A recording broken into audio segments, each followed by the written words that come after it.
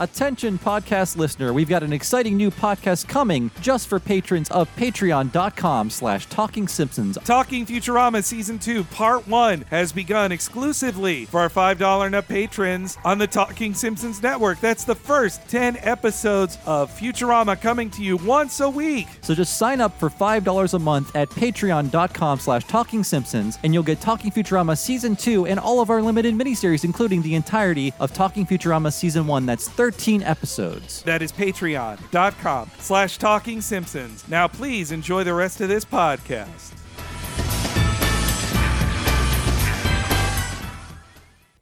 I heartily endorse this event or product.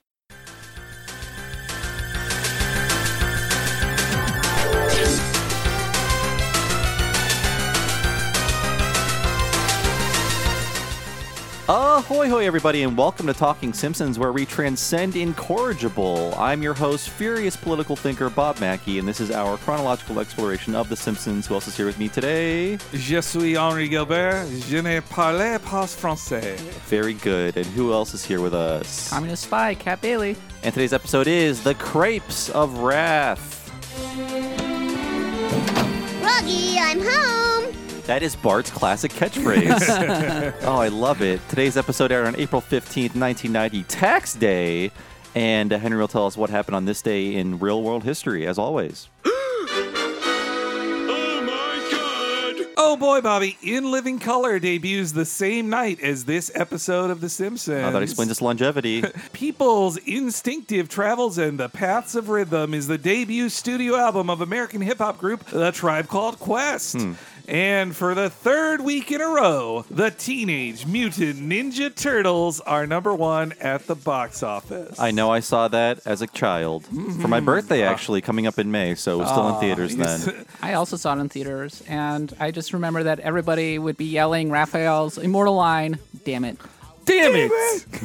Gotta know what a crumpet is to enjoy cricket. I mean, that movie came at the perfect time. You hear the stories about how they made Teenage Mutant Ninja Turtles, that they thought they couldn't sell it to any movie studio in America. They got funding from like a Chinese, the Raymond Chow company that mainly does kung fu films. And they produced it, and it's dirty and darker, much darker than the cartoon. It's very confusing if you came in from the cartoons, because you're like going, where's Krang? Where's Bebop and Rocksteady? I recently saw a tweet where there was somebody selling one of those decaying animatronic heads from that movie, yeah. And it was just a nightmare. Like, if you saw that in your living room, you'd burn the house down. But they did a great job with those suits. They look really good in that movie. But here's the problem, though. Now when you watch those movies on Blu-ray, you can see the man's face in the mouth. No! It is terrifying. Yeah, you don't want that. It's like that turtle just ate a man. Yeah, I believe in newer editions of it, there's a big one I always remember my friend pointing out, like it's when Michelangelo is doing the turtle wax bit and it makes Donnie laugh. His mouth goes backwards and you can see the eyes in there, and they like blacked them out on later editions. But it's just like the Terminator movie. Arnold Schwarzenegger did not know how much of his penis he would see in the future, and now we can see all of it, just shaking back and forth. And not bad. I watched that Ninja Turtles movie 8 million times. It was one of my prized VHSs with the FHE at the beginning of it, and and like Cran, like a child drew it. In the Pizza Hut commercial. Yeah. With a baseball playing kid. Yeah. And it came with a pizza coupon as well, I believe. Which is funny, too. Pizza Hut paid all that money to get on the TMNT video, but it was Domino's that was in the movie. Like, I bet it was. Yeah, I bet they passed early and didn't realize, like, this. You need to get on board this thing. So, yeah, there was also a coupon on the Ninja Turtles, the arcade game for NES as well. Yeah. So no, Pizza Hut, they learned their mistake, and they for the Michael Bay produced Ninja Turtles movie, it was a Pizza Hut pizza and that too. But that movie with its violence and like just seeing the puppety turtles walking around like in somebody's backyard or whatever, it just felt so real. I don't know. The teenagers being evil and stealing things. That's what also sucked in the sequel is that too many parents complained and they're like, no, this is too violent. Now you got to use yo-yos. More pie fights, more chandeliers. A lot more slapstick, yeah. As a little kid, though, I was a little pedant, which is why I have a podcast today. And I was mad that not only were the foot soldiers humans, but they also changed the name of April O'Neil's news station. They changed the number. Oh, yeah, well, it's Channel 3 in the movie, Something right? like that. They changed they were originally humans in the comic, weren't they? And they changed them into robots for the cartoon because you can't have the turtles literally stabbing people. It's true, but I wanted to see it. Me too. And it stuck with the comic book idea that Splinter was a rat that grew large instead of a man who turned into a rat like it was in the animated series. His name was Hamato Yoshi. Yeah. Instead, he was owned by Hamato Yoshi. And I also remember his great line like, "Every father loves his son. Thank you, Kevin Clash. I made a funny." Did And you then know? a few years later, they went back in time. That's the worst one. Did you know the guy who did the voice of Splinter was also Elmo and the baby from Dinosaurs? I did not know Yeah, that was that's Kevin Clash. Wow. Did you say the baby from Dinosaur? Yeah. Whoa. That voice is just Elmo, right? Oh, yes. Yeah. Yeah. No, well, it's like Elmo plus 3% meaner. Elmo's actually kind of mean until he became a real superstar. But also, I want to talk about A Tribe Called Quest. People love quests these days. What, quest bars you mean? No, just the idea of quests. Like, people are always doing quests. They love them in games. Well, the hip hop group A Tribe Called Quest is really great. This is the album that has Can I Kick It and El Segundo. I will admit that I am the white dweebazoid who listened to Beastie Boys first, and then when Q-Tip was on a Beastie Boys track, I was like, oh, where's this Q-Tip gentleman from? My first rap was Deep Deep Trouble. well, Bart yeah. Simpson's own rap. I definitely didn't get this Tribe Called Quest album when it first came out, and In Living Color as well. That was quite a show. Very It was- ribald. Oh, quite right. It was just the way it was. The Wayans brothers were the gift to the world was In Living Color. I think it did really like hip up sketch comedy. Like it seems so much more plugged into popular culture than SNL was in 1990. That's for sure. I did love the Jim Carrey characters. That's what brought me to the theater to see Ace Ventura. Now, look, like most comedy, if you go back to from 1990, it's full of ableist and homophobic and transphobic stuff because it was a long time ago. Yes, and it was trying to be edgy. Yes, Yeah. yeah. But anyway, I guess that's all the memories we've got for this week's episode. Welcome back, Kat. Hey. Hello, Hey. Kat. When was Kat last on our podcast? Boy, must have been that Super Bowl episode in Yeah. season 10, right? It's been a minute, yes. Sunday, Cruddy Sunday, right? yeah. No that's sports in this episode, though. No, the sport of child abuse plays an active role in this episode. But I guess we did ask you, though, to come because unlike me and Bob, the very uncultured men, you've been to France, haven't you? Yeah, I've been to France a few times at this point. It's a very beautiful country, actually, despite what The Simpsons would have you say, full of very normal people just trying to live their lives.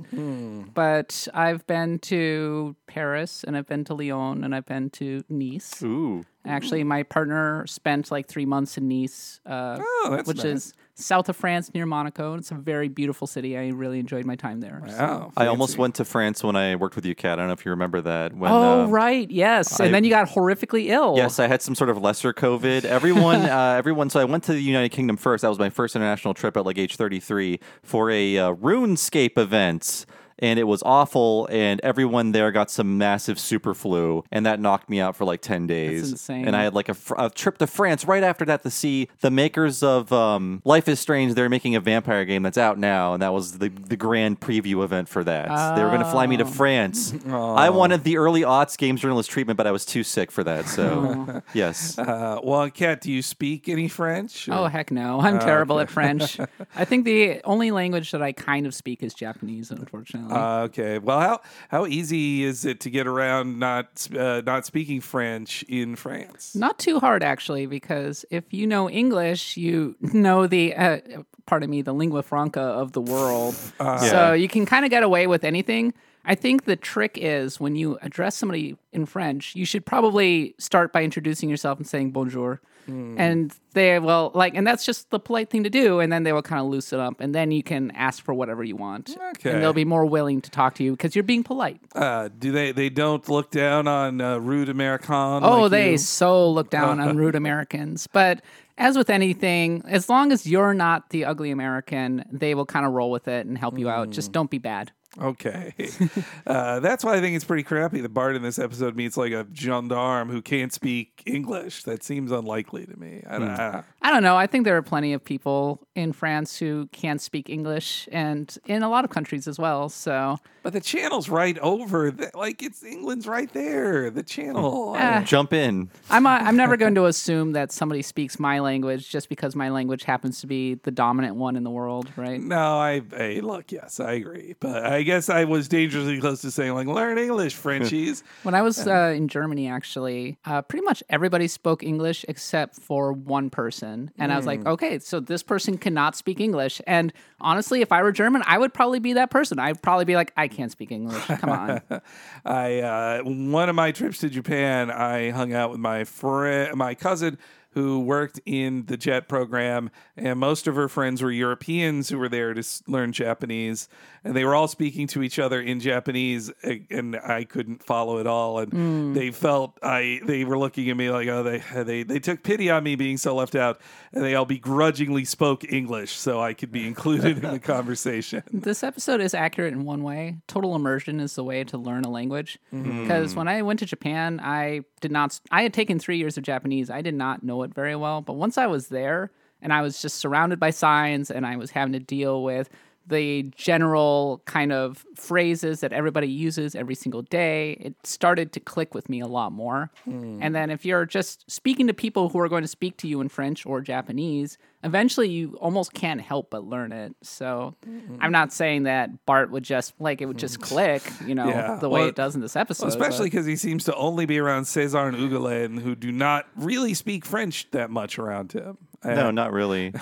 I mean, my tip for learning a language is date someone who knows another language and just be like, what's that say? What's this? Good strategy, yeah. Well, no, your partner is trilingual at least. That's true. French, Japanese, and English. But puts me to shame. So embarrassing because I'm an American who doesn't have to try. I mean, to even learn one language is a lot for America. In high school, for most American high schools in my time, you could either learn Spanish or French, and I chose Spanish. I chose French. Easier. Yeah, I don't know if they still do it this way, but it's like, okay, welcome to high school. The language center of your brain is shut down. Time to learn another language, folks. Sit down. So you should really be learning in elementary school. Definitely, yeah. Just like biologically, it makes the most sense. Yeah. I can just see the reactionary move, though, about learning another language, like teaching it to children. They'd see it as evil. See, if you go to the Netherlands, they know 5 languages, at least. And so I'm just going, so what are they doing differently? Why don't we do that? They instead had us, memorize certain dates and state capitals, important stuff that we can't just look up instantly now. Well, I mean, it's democratic socialism, I think, is one answer there. But, I have a lot of propaganda in my head, though.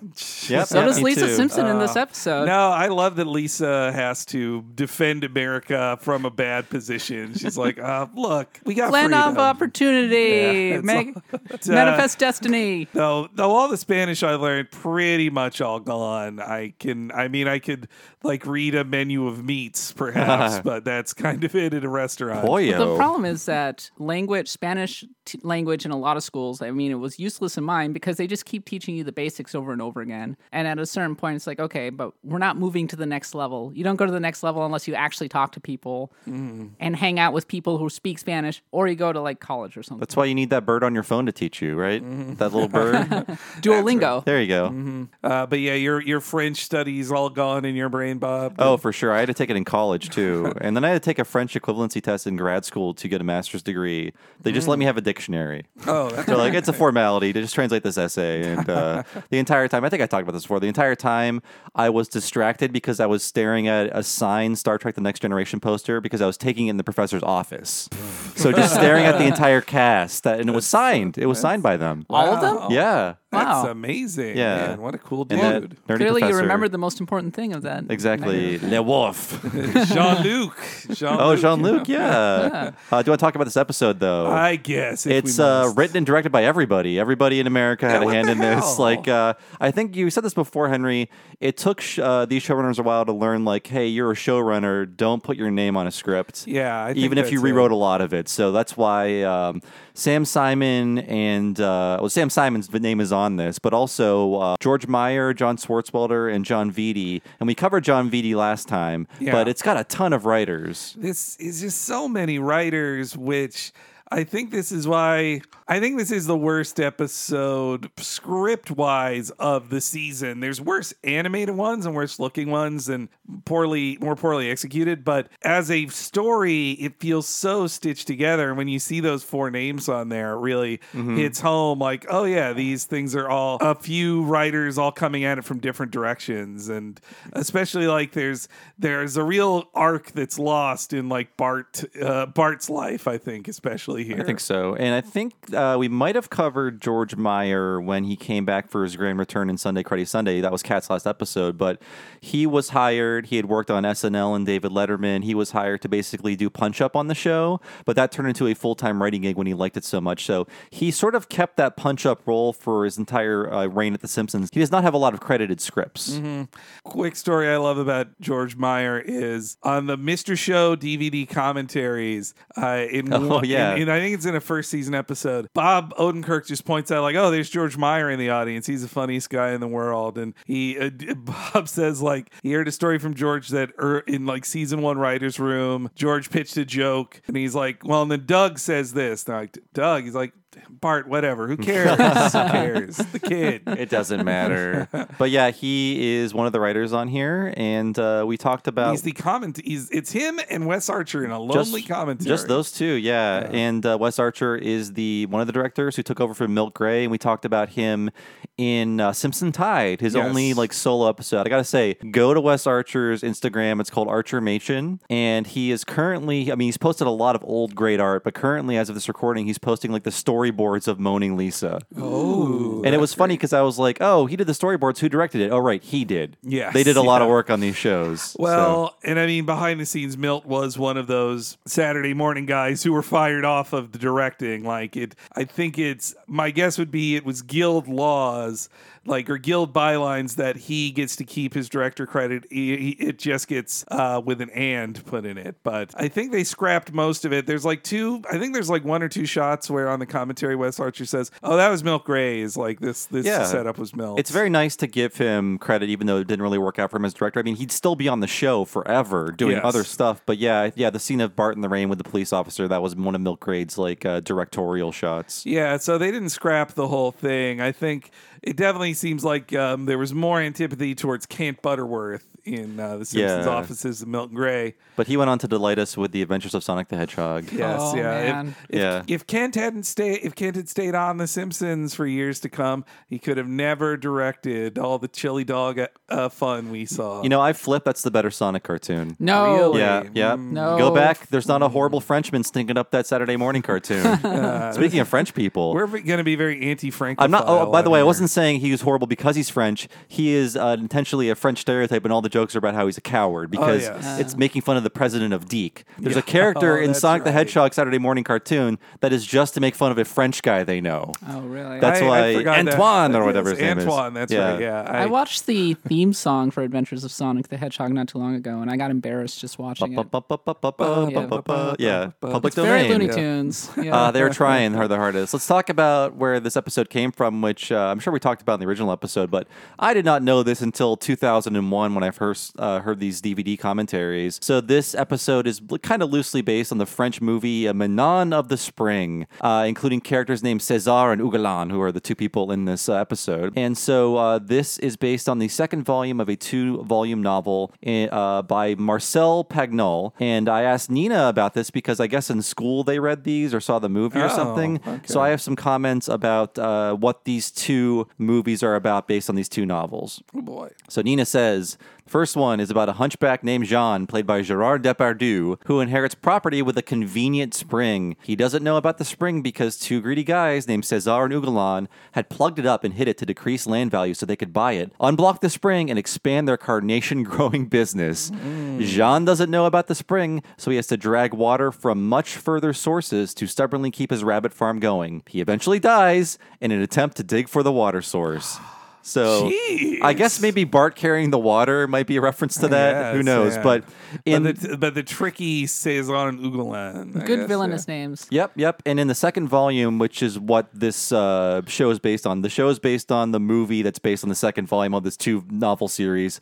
Very complicated. But in the sequel, Manon of the Spring, César and Ugolan have bought Jean's land on Block the Spring, and their carnation business is a success. But Jean's daughter, Manon, saw them on Block the Spring as a child, and she grows up to avenge her father, and it's pretty badass. Oh, so awesome. it's like the first book sets up the revenge, and the second book is just revenge. I like see. Count of Monte Cristo kind of thing. I like that. Yeah. It's a I'm nice... impressed that Nina remembers all this. I don't remember Well, any books I read in high school. She was assisted by the wiki, but I was like, you saw this before, please help me out. And thank you, And Nina. I believe Jean is played by Gerard Gerard Depardieu. Depardieu, Yes. before he was pooping in airplanes. I mean, not in the toilet. He was just pooping. I forgot about that. He pooped on like the drink cart or something. That sounds like old Jerry. Swigging bottles of wine, and sad end for Gerard Depardieu. Still alive, but still, Oh boy. Okay. he's not doing too well. So I think this is the first time I've seen this episode. Ever? Really? Yeah. 'cause- Holy cow! So back when The Simpsons was in syndication, I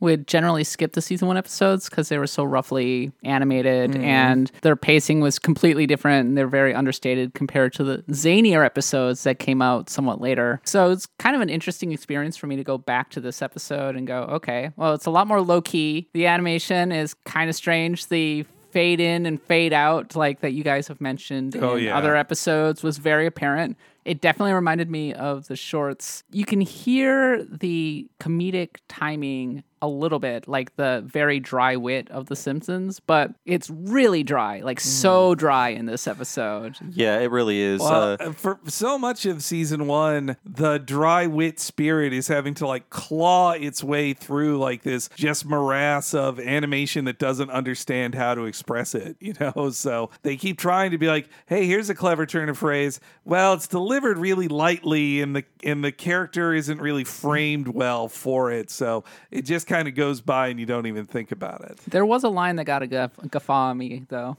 Okay, well, we'll get to that. We have not recorded Homer's Night Out yet. You already heard it. We have not recorded it yet. One thing I noticed in this episode, I'm not sure if it's present in that one, is that they've really figured out the layout of the house. It's the one thing I noticed. It's a major improvement. Like, I was like, oh, it's pretty consistent now, and it's well drawn. Like, yeah, you know what? I think Homer's Night Out, you see that a little bit of that there too, though. This makes it really clear of like up the stairs and there's Bart's room. Like, and then when Homer's on the couch, you can see like through the doorways into the logical places these rooms exist most of the time. Yeah. So yeah, I did notice that. I think it's really comes together in this episode, which is good because the first act is just like all in the living room. Yes, Roger Meyer. George Meyer calls it Langorious. It's like, wow, this scene is so talky, especially the Skinner Homer Marge conversation. And I think another place this came from, or they talked about how in Bart the Genius that Skinner keeps his dream is to get rid of Bart and to get him out of school. And so this is the second episode where they want the starting point to be like,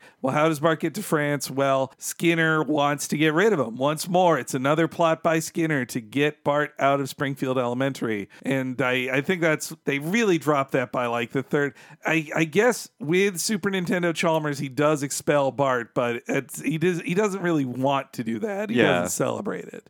Is there... Do you know what production order this was? It's pretty much in production order from here on out. Homer's Night Out does come before Life on the Fast Lane, but this is next. Like, this is the... This had to have been after the Christmas episode because they have Santa's Little Helper. In this one. Again, we have not done Homer's Night Out yet, but it's the first time I remember seeing him after that special. No, I looked that up. This appearance in the opening by Santa's Little Helper is his first appearance since the Christmas special and his only other season 1 appearance. It's funny, like, they get him in the Christmas special, and it's the 8th production episode, right? Yes. So that airs first, and you don't see him for, like, 2 more months. So I'm sure viewers thought, like, oh, yeah, the dog's a plot point. We're not going to see him again. So they might have been surprised seeing him for a joke in this. Yeah. He comes back with a vengeance in season 2. Like, he's in a lot more episodes. The cat's there, too. This is the third appearance of when they remember that the Snowball Simpsons have pets. When there's a need for a joke. Yeah.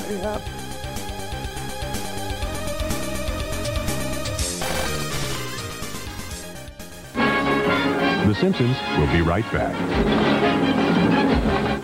If you thought he was a troublemaker at home, wait till you see Bart in Paris. Ooh la la. The Simpsons, Sunday at 8:30 on Fox 5.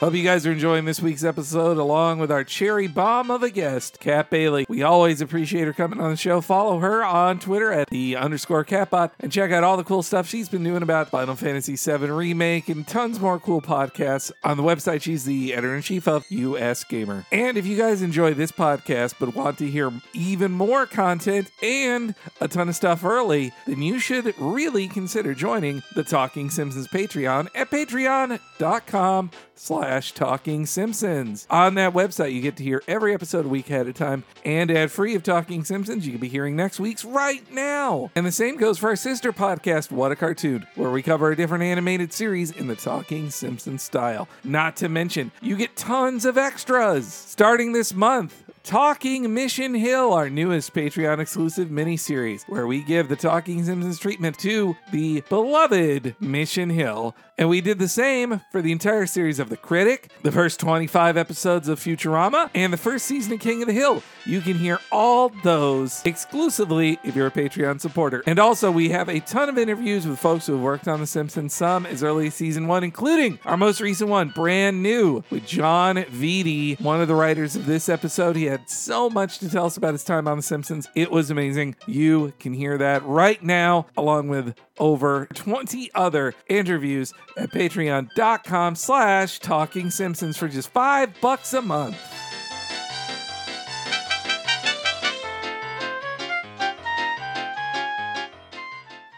But if you want something even fancier than the life of a frog, you should sign up at the $10 level to get all the stuff we just mentioned for the $5 a month folks, plus our exclusive monthly podcast, What a Cartoon Movie, where me and Bob talk often for over 4 hours about a different animated feature film. We've covered films as diverse as Toy Story, Akira, a Goofy movie, Spider-Man Into the Spider-Verse, Beavis and Butthead Do America, Iron Giant, The Animatrix, and more. And our most recent one is the SpongeBob SquarePants movie. And this month, you'll be hearing very soon our podcast for the Lupin the Third movie, The Castle of Cagliostro, Hayao Miyazaki's first film as a director. You can only hear that if you're a $10 and up subscriber. Over 60 hours of podcast right at your fingertips. $10 a month. Patreon.com/Talking Simpsons.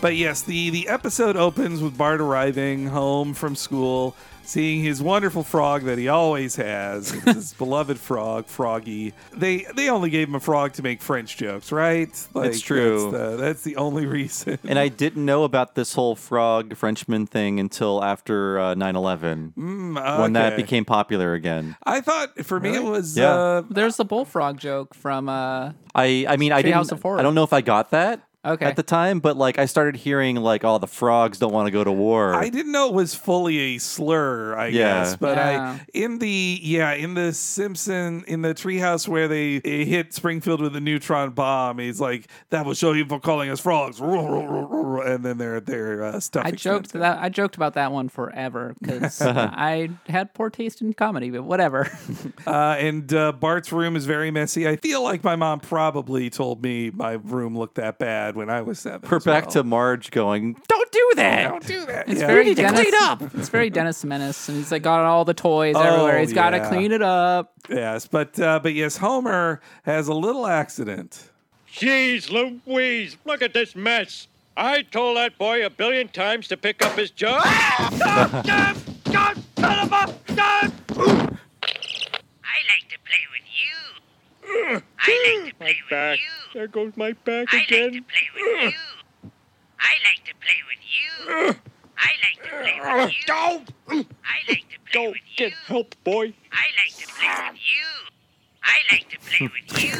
I like to play with you. I like to play with you. Oh, Maggie, my poor back.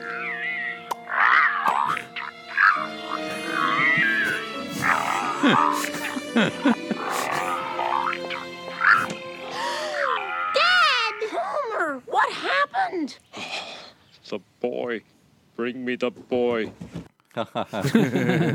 Oh, good. I love the wearing out of the Krusty voice. It's like a rake box. joke. Yeah. That reminds me of we lived with my grandma for a while, and she still had some of my mom's old toys, including this like Mickey Mouse pull string thing from the 60s. And it sounded like a demon when you pulled it because it was just so worn out. So Mickey Mouse goes like, "See you real soon," or whatever, goes, "See you real soon." I like that this one, the record, by falling, it set the record on repeat, and it constantly is turning and turning and turning until it wears it out in front of Homer and drives him insane. Like Bart apparently didn't leave his room for like 3 hours or something. Too much frog watching. He's just staring at frog. Pretty good pratfall by Homer. I feel like they had to keep one-upping themselves until finally he was going down the mountain and then out the ambulance and all of that. I love that his stairs are like 5 flights tall for him to fall that long. It's one of my favorite like animation gags in this episode. And you can hear real Homer in there when Dan is reacting to the fall. The screams, yeah. Once Homer has to scream, that gets Dan in the spot of like, oh, this is Homer. It's like they finally are figuring him out. And Santa's Little Helper's appearance is basically just a Lassie joke about how he's like, oh, Lassie would have gotten help, and instead he just lays down next to him. Everyone's having a real nap next to Homer. I love they think it's a nap party. They're like, oh, you're sleeping here, Homer. My cat would totally sleep, would just crawl into my chest and just sit there, or onto my face, one of the two. They'd be like, oh, now your back's so hurt you can't push me away from your face. Oh, this looks comfortable. I've been wanting to eat that face for years. Now it's my chance. Also Homer's famous trick back. It's acting up, as we all know, happens to him all the time. So Homer's torture here is pretty funny, and I think it's kind of supposed to set up that Bart deserves some comeuppance, that he causes this pain to Homer, and that's why you're supposed to not feel terrible that he then gets tortured, really? Aesop style punishment of the mean prince is brought low. But he's just being Bart. I know it's asymmetrical. Well, that's why it doesn't. That's why I'm trying to figure out why they'd be so mean to Bart, and that's the only reason I can think of. It's like they are trying to teach him a lesson. No, I think they just want you to be sympathetic toward him. Or, yes. We'll get to it, but I think the tonality of that entire scene is pretty insane, and it goes for a long time. There's just an easy way to turn it, and it can start in the opening here where Bart could care less about Homer, and Marge could even give him a part of us all type speech to him of just you've got it pretty good here, mister. Or maybe that's a little too obvious. So he's being a big old prankster in the first couple scenes, in other words. Yeah. Well, this isn't even a prank. This is But in the next scene, he is totally doing a prank. Yeah. I guess when you think of when we watch this now, we think of how Agnes Skinner is currently, and we're like, yeah, she deserves to be exploded. But in this episode, it's like, no, he hurt that old woman. That poor old lady. Yeah. Also, a weird shot. I love the squiggly line face of Homer when he's talking to Maggie, oh, Maggie, my poor back. Though also, Homer should not be left alone in the home with Maggie. It is Maggie. The baby's just walking free while Marge and Lisa are not there. Seems like a problem. Yeah. I mean, we've established that both Marge and Homer are kind of bad parents. Yeah. Irresponsible, I should say. I also wonder where Marge and Lisa are coming back from in that shot, too. They've got beats.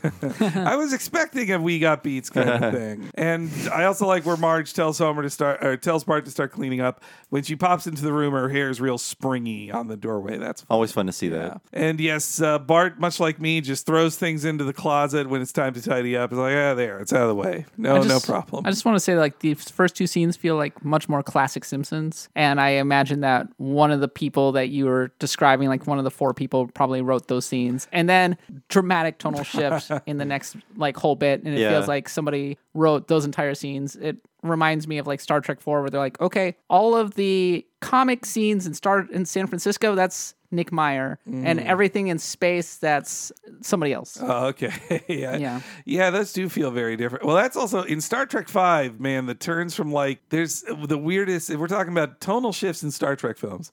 In Star Trek 5. We are now. We're in my territory now. In Star Trek 5, the bit where Scotty takes a comical, smashing his head into a girder and falls down. But then right after that, oh my God, Scotty's unconscious. They try to play it as a dramatic bit. I'm like, but no, you just did a Charlie Chaplin style pratfall. And then Uhura's hitting on him or something. Oh yeah, she did that too. She also does the Dance of the Seven Veils as well. Yeah. That was a movie. Sure. Yes. Yeah.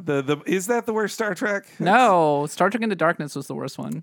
Okay, come on. Please look forward to our What a Cartoon about Star Trek Into Darkness, about why it's the worst Star Trek by far. Is that a cartoon? No, it's not. I mean Benedict Cumberbatch is kind of a cartoon. Yeah. You'd never expect it. My name is Khan. Spoiler alert, jeez. Everyone knew it the second he was cast in that movie. There was an audible groan when he said that, by the way. Yep. We all were like, oh, they just lied. When everybody guessed it was Khan, and J.J. Abrams was like, no, it's not. No, it's not Khan. And then once he says it, you're just like, oh, so you just lied. And that's why he got to do good Star Wars movies. All those wonderful Star Wars films. Hey, sorry. That was not a yawn for effect. It's a later recording. This is the danger of having Kat and me on a podcast together. Sorry. Hey, Bart has a cigar box too. That feels very dated as well. I had one to put stuff in. I think I was just given one. I got one like in my teens. I had a couple, and I didn't keep stuff in it because that's when my father became a cigar aficionado in my teen years. I think cigar boxes were the kind of thing that could be just floating around, say, your grandparents' house. Sure.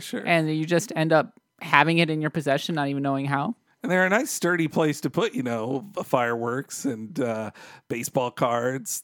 Exactly. I can't, I feel like a season later they would have said, Bart can't have a cherry bomb. Like this feels like a standards and practices thing they would not allow. Well, there are kids with cherry bombs in the 80s, right? Oh, for sure. But it's like this, here you're showing kids that your hero Bart can blow things up with an explosive. This is very imitatable. much. I mean, I think this prank was like an antiquated prank too of the time, but also now we're like in the world of zero tolerance. Like Bart would be in jail, like in child jail. Yeah. I mean, honestly, for what he does to Agnes, Skinner should call the police on him and put him in But when juvie. he's like going, I think we're way beyond incorrigible. And I'm like, is he going to call the cops on him? Because he probably should press charges. And those cherry bombs would appear in a lot of Simpsons merch and games as well. I mean, especially Bart versus Space because it's an item in that. They're like, what does Bart do? Throw cherry bombs. All right. Eats cupcakes, throws cherry bombs. That's actually Adil is one of the bosses in Space Mutants, or he appears or something. No, I think he's a boss. Yeah.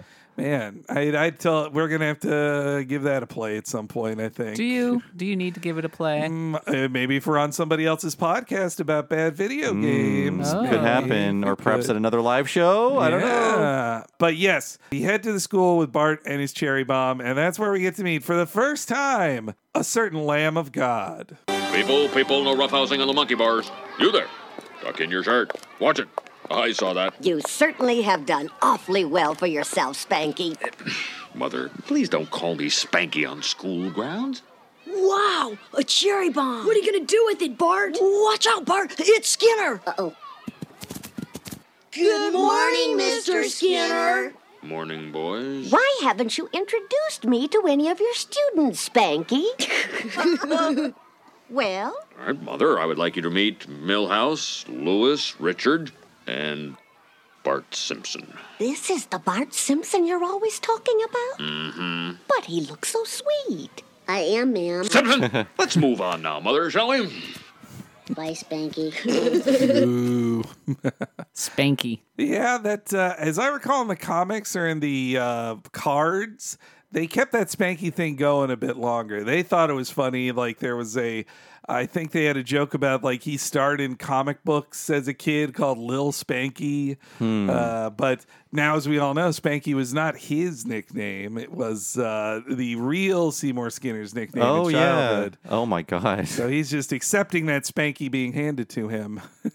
Just another of the pains put on him by Agnes. And Agnes is way different here, and she wouldn't be used again until they were like, let's make a Psycho reference. And that defined her. Like, that relationship defined them from that point onwards. Like, making one Psycho joke was just like, okay, now she's a horrible force in his life. Remember that terrifying scene they cut from the B Sharps episode? Does it imply like he lives in the Bates mansion? Yeah, like Bates Hotel. And she is just like cackling at him and telling him like, "Now you didn't, you kept your promise." He's like, "That's right, I didn't have any sex on tour." She's like, "Good."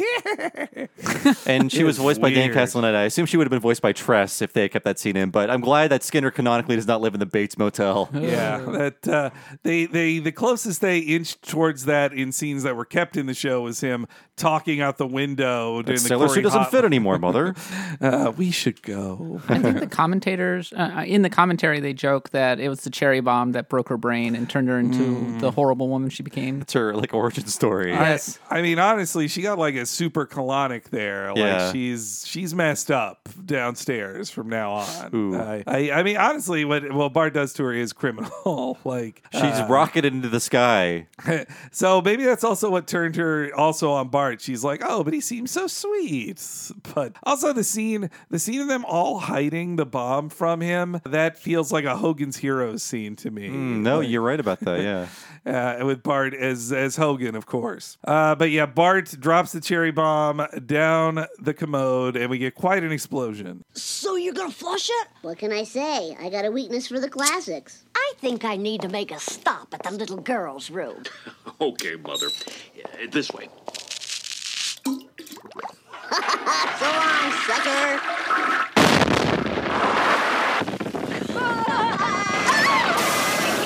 Now hold it right there, you... Mother? Also, I feel bad for Agnes just having to use a child-sized toilet too. Like Child-sized. All the toilets at my school were just like, well, a teacher can poop in this too. So Really? yeah. I remember them being lower to the ground when I was a kid. Especially the urinals were like lower to the ground, as I recall. Let's go to a children's school to investigate. As They're all walking- closed, Henry. It's a ghost town. We can pee in every toilet if we want. So then they come back to home. Homer's on the couch. Homer's not. It's not very funny that Homer rings a bell and shouts Marge. It's just annoying. It just shows he's an annoying asshole. At the end of the scene, we find out his back is fine. Yeah, he's been faking it the whole Yeah. time. Yeah, Homer gaslighting Marge again. Yeah. Actually, I guess that bell is kind of his gaslight, I suppose. I also, though, I got a little chuckle that Homer's tastes are so childlike that he wants a squish down. He could have anything. He could eat ice cream. He's a grown up. He can eat anything he wants. But he wants a fruit cocktail cup with extra syrup. He wants a squish down, crunchy grilled cheese sandwich. Like he wants wieners specifically out of a can, like all Cocktail the wieners, yeah. all the least fancy things. It's funny how he's how childish he is. The doorbell rings and Homer is like screaming louder than the doorbell again. It's just annoying. We get a nice classic Gibb sting when we see Skinner through the eye hole. yeah. He does that. I mean, like they replace him. We trash him a lot, but man, that sting is like his trademark. Just like overplay everything. The season 1 drinking challenge is every time you guys take a shot at this guy, just take a shot. Those music stings, yeah, yeah. And though I do like the drawing of Skinner and the people is a funny very well drawing. done, yeah. He looks like the Brain from Animaniacs, honestly. I think you're right about that. And it happens very fast, but like it's implied that he was dragging Bart there by his ear the entire time. Like a very classic like 50s, 60s Monkey Shines kind Dennis the Menace, like you said. George Meyer references the length of this scene being very atypical. I timed it 2.5 minutes of conversation just to get Bart to France. Yeah, Maybe Bart could have not been abused in France for like a minute if they had just, gotten to the chase. It's it's crazy how long it goes. Like they would never be this wasteful with time, or they'd want to speed up all these things. Like there's a comparative scene is in when Bart is going to get shipped off to the boarding school that Lisa also wants to go to, the military academy. And like that conversation is like a minute. And most of that is them screaming over echoes going through the city. That's right. But that scene in the very boring episode that I was also on. Yes. Oh, yeah. This is one.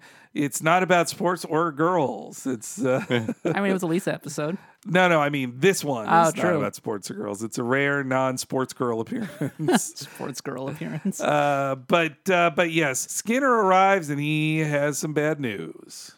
Homer, Principal Skinner's here. Oh, hello, Principal Skinner. I'd get up, but the boy crippled me. Mm-hmm. I understand completely. The disturbing incident I was referring to happened this morning when your son flushed an explosive device down the boy's lavatory. That old gag. Unfortunately, at the same moment, my mother was in the girls' lavatory making use of the facilities. Oh, dear. Mr. and Mrs. Simpson, we have transcended incorrigible. I don't think suspension or expulsion will do the trick. I think it behooves us all to consider deportation. Deportation?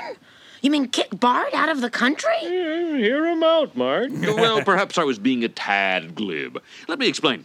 Our elementary school participates in a foreign exchange program. Now, normally a student is selected on the basis of academic excellence or intelligence. But in Bart's case, I'm prepared to make a big exception. So he's really gifting Bart for crippling his mother, like, or doing that horrible thing to Agnes in a way. I think Skinner is in on this, and I always have. You think he's with the Chateau Maison guys? I think he knows like what Bart is in for if he sends him away. Yeah, I'm sure that he signed up for this extremely shady program because it was free, and why not? It's true, it's free. Yeah, because the exchange programs I've participated in or I've been aware of cost money. Yes, you got to pay your own way. It's not free. Well, so the season 1 Skinner, I think, would actually be in league with these guys and probably getting a kickback.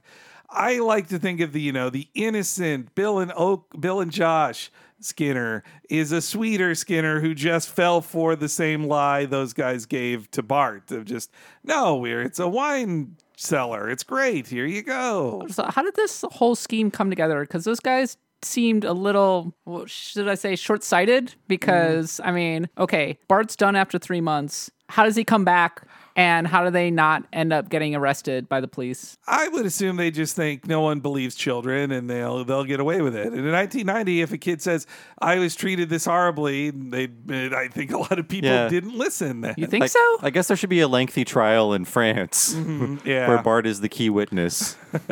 I guess that happened for like the other month of the 3 months he was gone, I suppose.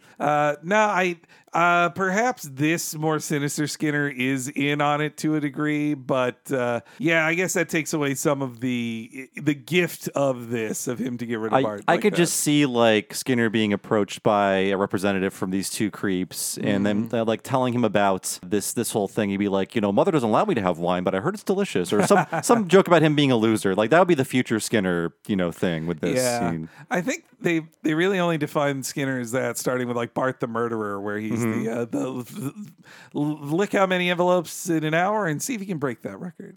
I assume neither of you have ever participated in a exchange program. Nope. I didn't travel internationally until I was 33. Fair enough. It's a pretty privileged thing, I want to say, but I did not get to go in college because I was broke. But my partner got to go. She went to Japan for the summer, and it was a great time. She studied over there, and she got to stay with somebody who were not a couple of criminals that were forcing her to make wine. Well, that's nice. She stayed with a very nice Japanese housewife who had a family and everything, and was kind of a surrogate mother to her, and showed her all of the wonderful kind of cultural things in Japan. Was a cultural ambassador, as it were. Oh, that's the dream. Yeah. That's our previous guest on that Tokyo episode of Talking Simpsons was Maddie. She had just come back from doing the exchange student program in a college-age one. Yeah, and she just made it back into the JET program, rather. Yes. So congrats to Maddie 4 weeks later. Good for her. Yeah. That's wonderful. The JET program rules. Apparently it's super, super hard to get into these it days. is. It's I didn't super get into exclusive. I've known many friends who did not get in, I was in the Eikaiwa system, which is basically the McDonald's of English teaching schools. So I met a few exchange students like in high school and junior high. I do remember a couple there. And in junior high, there was a Japanese exchange student. She was cool. She was staying with my gifted history teacher and her husband. And they were teaching her. And she told a funny story that like on the last day the exchange student was there, she was like, you helped me learn all this English, but you didn't teach me swears. Come on, teach me swears before I go. We had a German exchange student in our high school, and I feel like she was getting the short end of the stick coming to suburban Minnesota and actually pretty bad high school. Yeah. In my Florida high school, we had, I think they were Austrian, this pair of Austrian girls who were there for a couple weeks. And I remember we all giggled that they called what we call nightclubs discos when they said like, oh, we all go to the disco. We're like, you're dumb and not from America. Did you ask them if they know Arnold Schwarzenegger?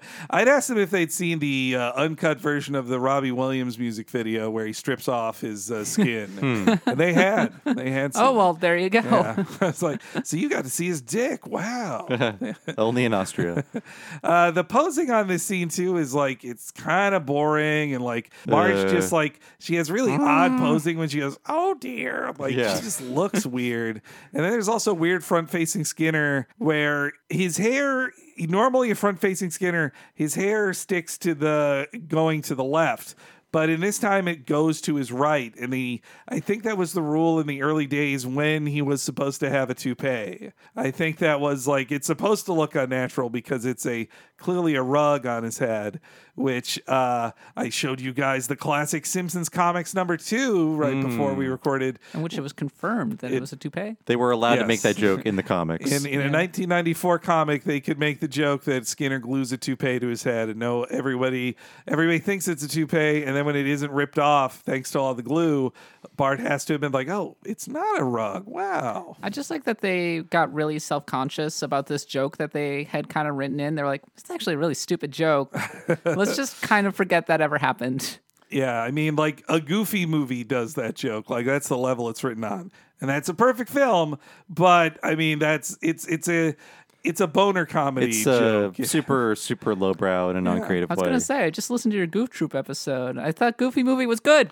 No, we love Goofy movie. Okay. No, we're pro Goofy movie. Yeah. I'm just saying. Have you heard our 3-hour Goofy movie podcast? I have not. Okay, well, it's all there. What I mean to say is that Goofy movie is written as a kids, hijinks fest. It's on that level. Simpsons doesn't write on that level, so having the gag of the principal losing his toupee just feels a little too easy. I mean, what movie is on the level of Goofy movie?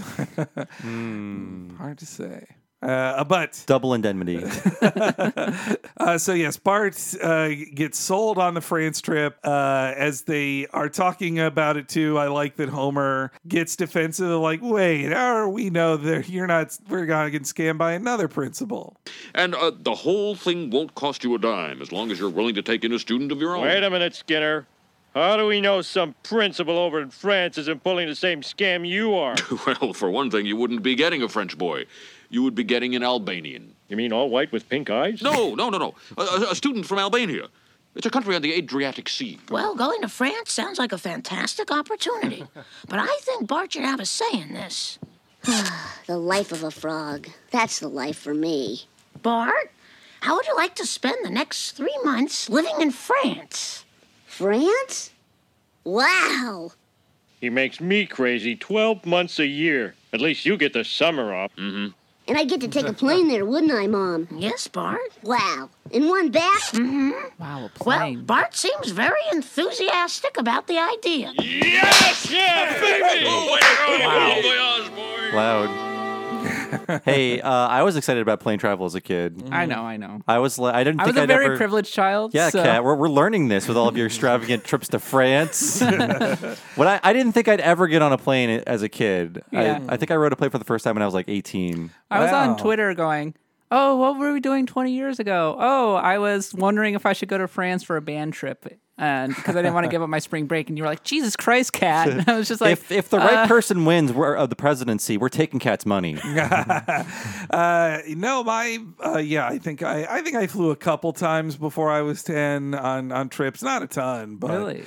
My family went on some trips. Man, I was flying from a very young age. We got some little rich kids here. Huh? I guess, yeah. Okay. Hey, this is racism towards the Who's a middle, comrade upper in this middle room? class here. I'm wearing my "Not Me Us" shirt. Well, I'm a class traitor. Okay. It's true. You turn on the right class. The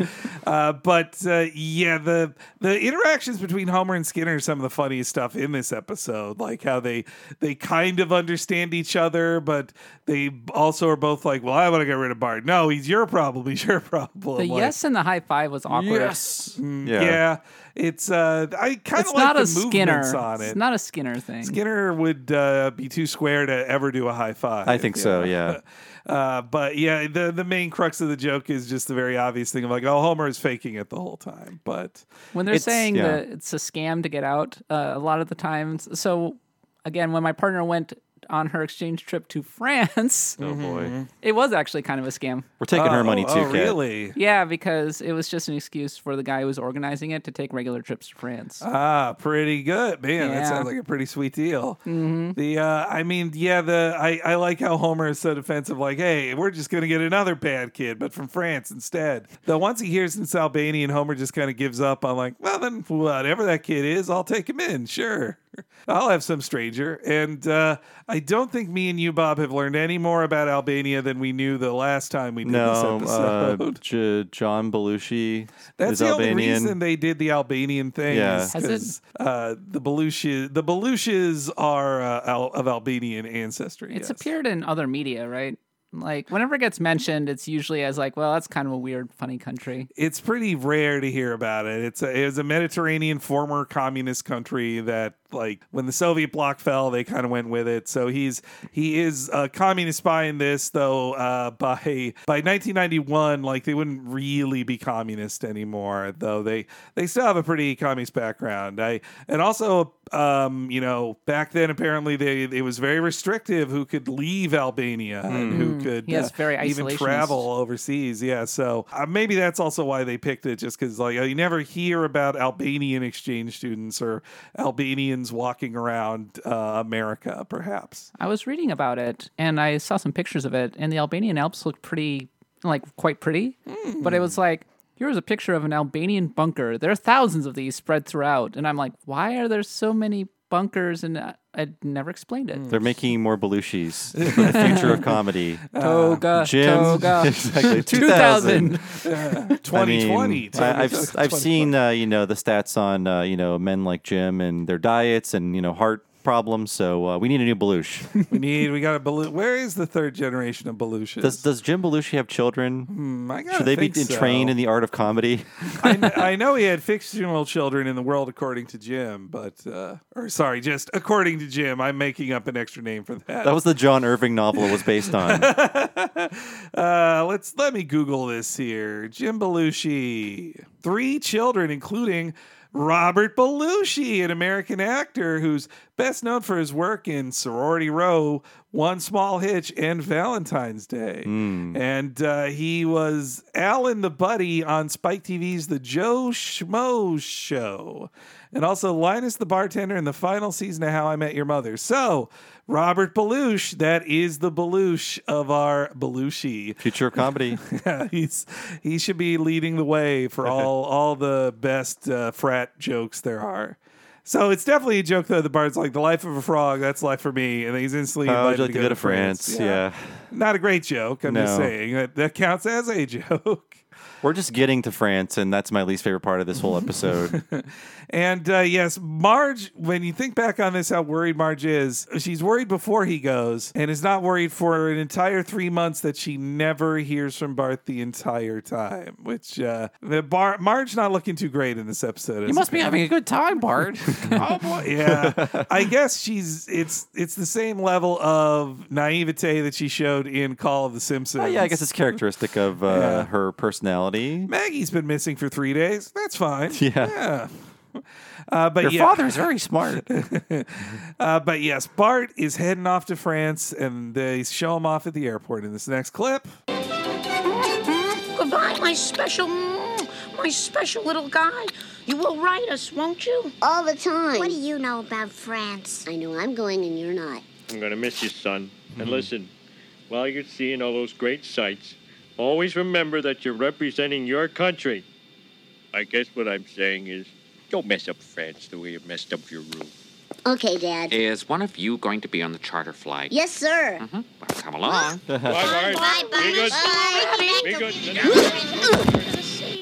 I was like, charter flight? What? The best part of it is him being thrown onto the plane. It's ridiculous how Yeah. hard he's thrown. And I love the comedy. It's more clear at the end of the episode, but that there's a direct Springfield to Paris flight like once a day at the Springfield airport. Like that it's that busy of an airport that they'd have international flights that often. I mean, they have flights from all over the country, apparently. Yeah. As They have a direct New York to Springfield flight. and also New Delhi. They have a direct. Hey, I'm landing here. I also do like. There's a little bit where they show that Lisa's jealous. They kind of just completely let that go after that one line. But Lisa should be jealous. This should be her getting to go on this kind of trip. Bart, through terrible action, gets to take the good student exchange program at least as far as Lisa knows. And Homer's like, don't mess up France the way you mess up your room. Then I don't know. I feel like that kind of is too clever for Homer. Marge should say it instead of just being like, I'm a sad mom. Goodbye. I think the scene is kind of useless. Oh yeah. Like show Bart having fun on the plane. Do we need to say it's like the driving or parking scene of this show? Just like we don't need to see them get to the airport and get on the plane. Just like show Bart on the plane. Yeah, they're learning. Taking advantage of what he can on this free international flight, or also how scary it could be for a 10-year-old to fly by himself to France. That also sounds illegal. Like that someone should have questioned this, that Bart has no escort to fly to a foreign country by himself. Yeah, that's actually pretty intense for a 10-year-old boy. The tossing of Bart onto the plane feels so cartoony and silly. That I wondered if that was a leftover from the Milton Gray one. Then I can see Wes Archer doing that choice too. It might be in the script, you know? Yeah. He's thrown on like a piece of luggage, essentially. And then they go to the Albanian family, and they are apparently speaking real Albanian there. But only in this scene. Yes, yeah. I bet in the radio scene, I think he's speaking real. I read in the later scene it's not real. It's just gibberish, really? But it is real in this one. Bullshit. Yeah. That sucks. That's according to some wikis. Okay. I couldn't find a translation of the dialogue. Yeah, I do like that it is a mirror of the previous scene, that so at least through context you can guess what's happening. You know, you can be like, I guess they're saying the things they just said to Bart, except in Albanian. And like the soldier-looking guy that's by the stairs of the plane looks like a buff Mo. Oh, and we see him get the photo of Homer later. Oh yes, yeah, you're right. He looks like a buff Mo. It's Mo's giant older brother. They're both gorilla men. Mo is more of a malnourished. It's more of a gorilla. monkey man. Malnourished gorilla. I want my monkey man. Yeah, the Albanian. It's George Meyer who credits Sam Simon on the commentary for insisting they get the real Albanian there. But yes, Bart arrives in France. Oh, hey man, it's me, Bart Simpson. Okay, kid, let's go. Hey, let's go wee, but we, birds in the trees seem to wee, la la la la, la la la la la, ooh la la. How much longer, sir? This is where we're going, right? Chateau Marson. Ah, Maurice, dès que les garçons américains arrivent, tes jeux d'esclavage sont finis. Okay, so Bart rides through 4 paintings. I'm not going to list them because they're just very hard to say. Oh, I've got them. I've got them too. Okay. I mean, if I said it out loud, would you know what I was talking about? Oh, I have the translation. Of course, it's Déjeuner c'est l'heure by Edouard Manet. I've seen that all the time. I see it in my dreams. Van Gogh and Monet paintings, basically. Yeah. Well, it's Water Lilies by Claude Monet. Rousseau. Yeah, Rousseau. Are they have references to paintings in the Louvre? Is that the thing? Well, I mean, they're just famous French impressionists, I think. Okay. They're just, in general, French paintings, yeah. I was just shocked to see nudeness on I think as a kid. that caught my eye as a child. Like, wow, they could do this. I think they Well, got it's them. art. It's art, yes. Yes. Oh, but just yeah. seeing like Bart react to a naked woman, I was as a 7-year-old, it was just like, what's happening on my television? I think they got away with it the same way Monty Python got away with it. Yeah, it's classic art. Those are artistic breasts. But I found this episode distressing as a child. I wasn't like crying or like, clutching a pillow. I was like, this makes me feel like sick and like anxious, because it's just like from here on, it's a bunch of jokes of Bart being abused. A bunch of scenes of Bart being abused, but with no jokes. There's no heightening of the abuse. There's no a funny take on child abuse. It's just like, bring me that water. Stop these grapes. Pick the grapes. It's just like, and then Bart is sad, and then he cries a little bit. Yeah, you're right. There's no silliness to the abuse. There's no like extra level to it of say cleaning a horse's ass with or a statue of a horse's ass with a toothbrush, or being industrial chimney sweep for a day, like Homer. Yeah, those things are at least silly. These are just how a child would be abused by evil wine owners. Like, The word I'm looking for is harrowing. It is Yeah. actually weirdly intense. I guess, I mean, from what you said of that tragic story from the French original, I guess they're sticking to the feel of that and the sadness of that. But It kind of reminds me of Taken, where kids go into France and get taken advantage of by not unscrupulous locals. Homer should rescue Bart from France. He should give a call to. The thing Uber is, Man. I hate the movie Taken. I mean, it's a great movie, don't get me wrong, but I find that it has kind of a xenophobic attitude. Well, lets us know that every country is full of murderous kidnappers. Because as soon as and she's like, I'm going to go to France, he's like, France? What are you doing going to France alone? What are you doing? only dads can Yeah. save us from other Yeah. countries. Your strong dad can save your Christian virtue from the hordes of the world. Yeah. No, I mean, that's, but like. Great action film. Most but action films are fascist, so Yeah. it's something you accept with watching them, you know. Well, also that song Bart is singing is I looked that one up. Oh, okay. Maurice Chevalier's "Louise" is the song, first sung in 1929, and Quite you'll- precocious, this Bart. Bart should not know this song. Like it, I looked at the references on Wikipedia of when they would have referenced it in other stuff. Maybe Bart watched the "I Love Lucy" episode where they sing it in the Maurice Chevalier style. could be. Maybe, but here's the original version of Louise. Every little breeze seems to whisper Louise. Birds in the trees seem to twitter Louise. Each little rose tells me it knows I love you. That's a famous Frenchman, Maurice Chevalier. Probably we'd only know him from Looney Tunes caricatures of him, I would bet. I must say, this Louise sounds quite fetching. The birds in the trees are whistling for her. I mean, that's pro bird right there. Yeah. That's got you, Bob. Well, the birds are pro Louise.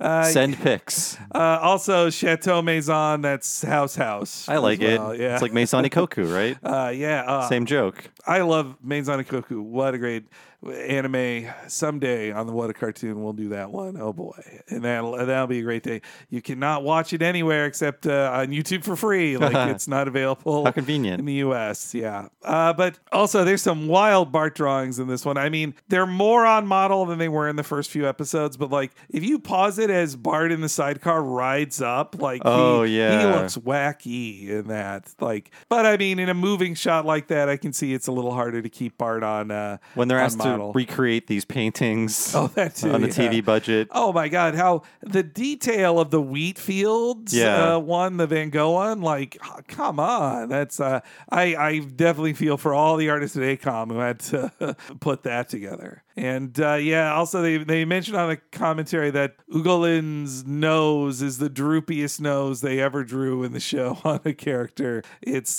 just too crazy. But yes, as Bart is getting acquainted, Simpsons meet the Albanian. You know, in Albania, the unit of currency is called the lek. You gotta be kidding. The lek. And the national flag is a two-headed eagle on a red field. Give me the old stars and stripes. And the main export is furious political thought. Political what? Albanian Airlines, flight number 2 to Toronto Springfield is now arriving. Welcome to your new home. Escape is impossible. My name is Cesar. This is my nephew, Hugolin. You may find life here at the Chateau hard. But if you shut up and do exactly what we say, the time will pass more quickly. He's right, you know. Well, okay, sir. A deal? Mother? Well, I guess for the next few months, yes, I will be your mother. And this must be Lisa and Maggie. And you must be my new father, Homer. Affectionate little Albanian, isn't he? Our little Albanian Ooter. Yeah, you know, you mentioned Ooter right before we started recording, Kat, and for some reason, I didn't think of Ooter once in this episode, even though he is the most famous exchange student in American history, I'll say.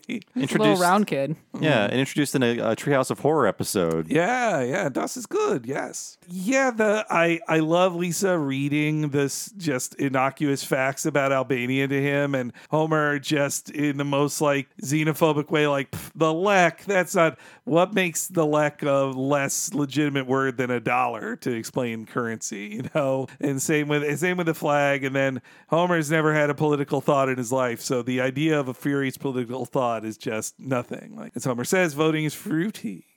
Man, they're shoving in jokes whenever they can of like, they just pause on a Chateau Maison sign and say escape is impossible. And that's from The Prisoner, right? The TV show? I think you'll find escape is impossible. That's right. But it goes so fast, it's barely, you can barely even catch it. I also wonder, is it normal in Albania to greet someone by kissing them on the cheeks, or is he just supposed to come off as like kind of just generally foreign? Might be a Mediterranean thing. Yeah, if I can see that.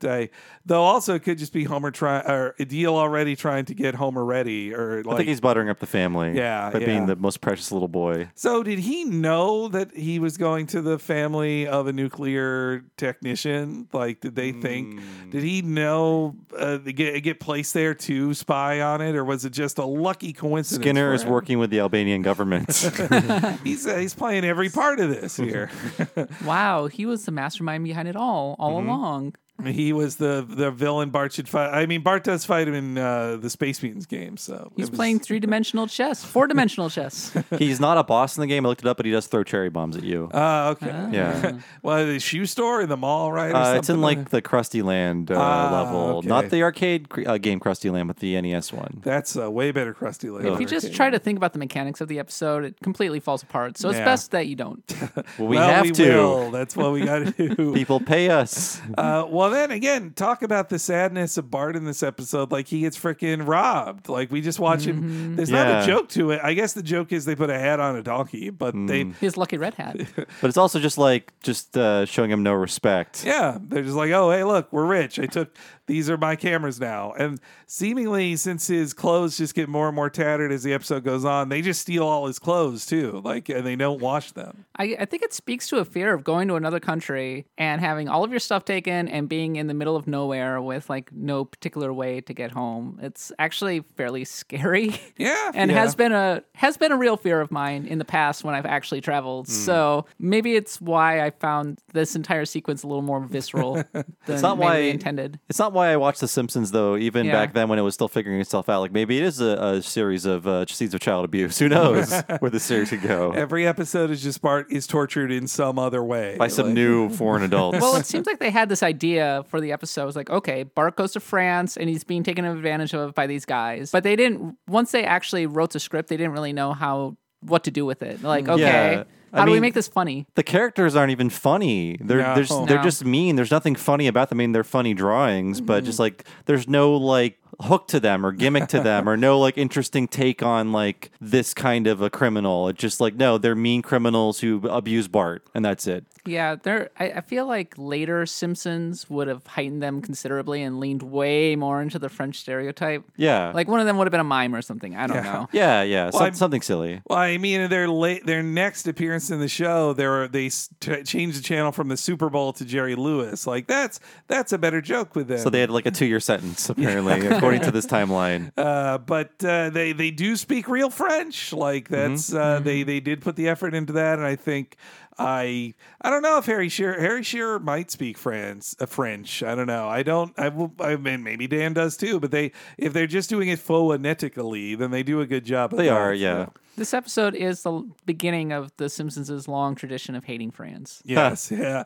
The group of people they defined as cheese-eating surrender monkeys. As a joke. Yes, that was not the show's perspective. It's like, this insane character thinks this is about France, right? Yeah. It was, the joke was that Willie hates the French. As a Scotsman, he hates the French.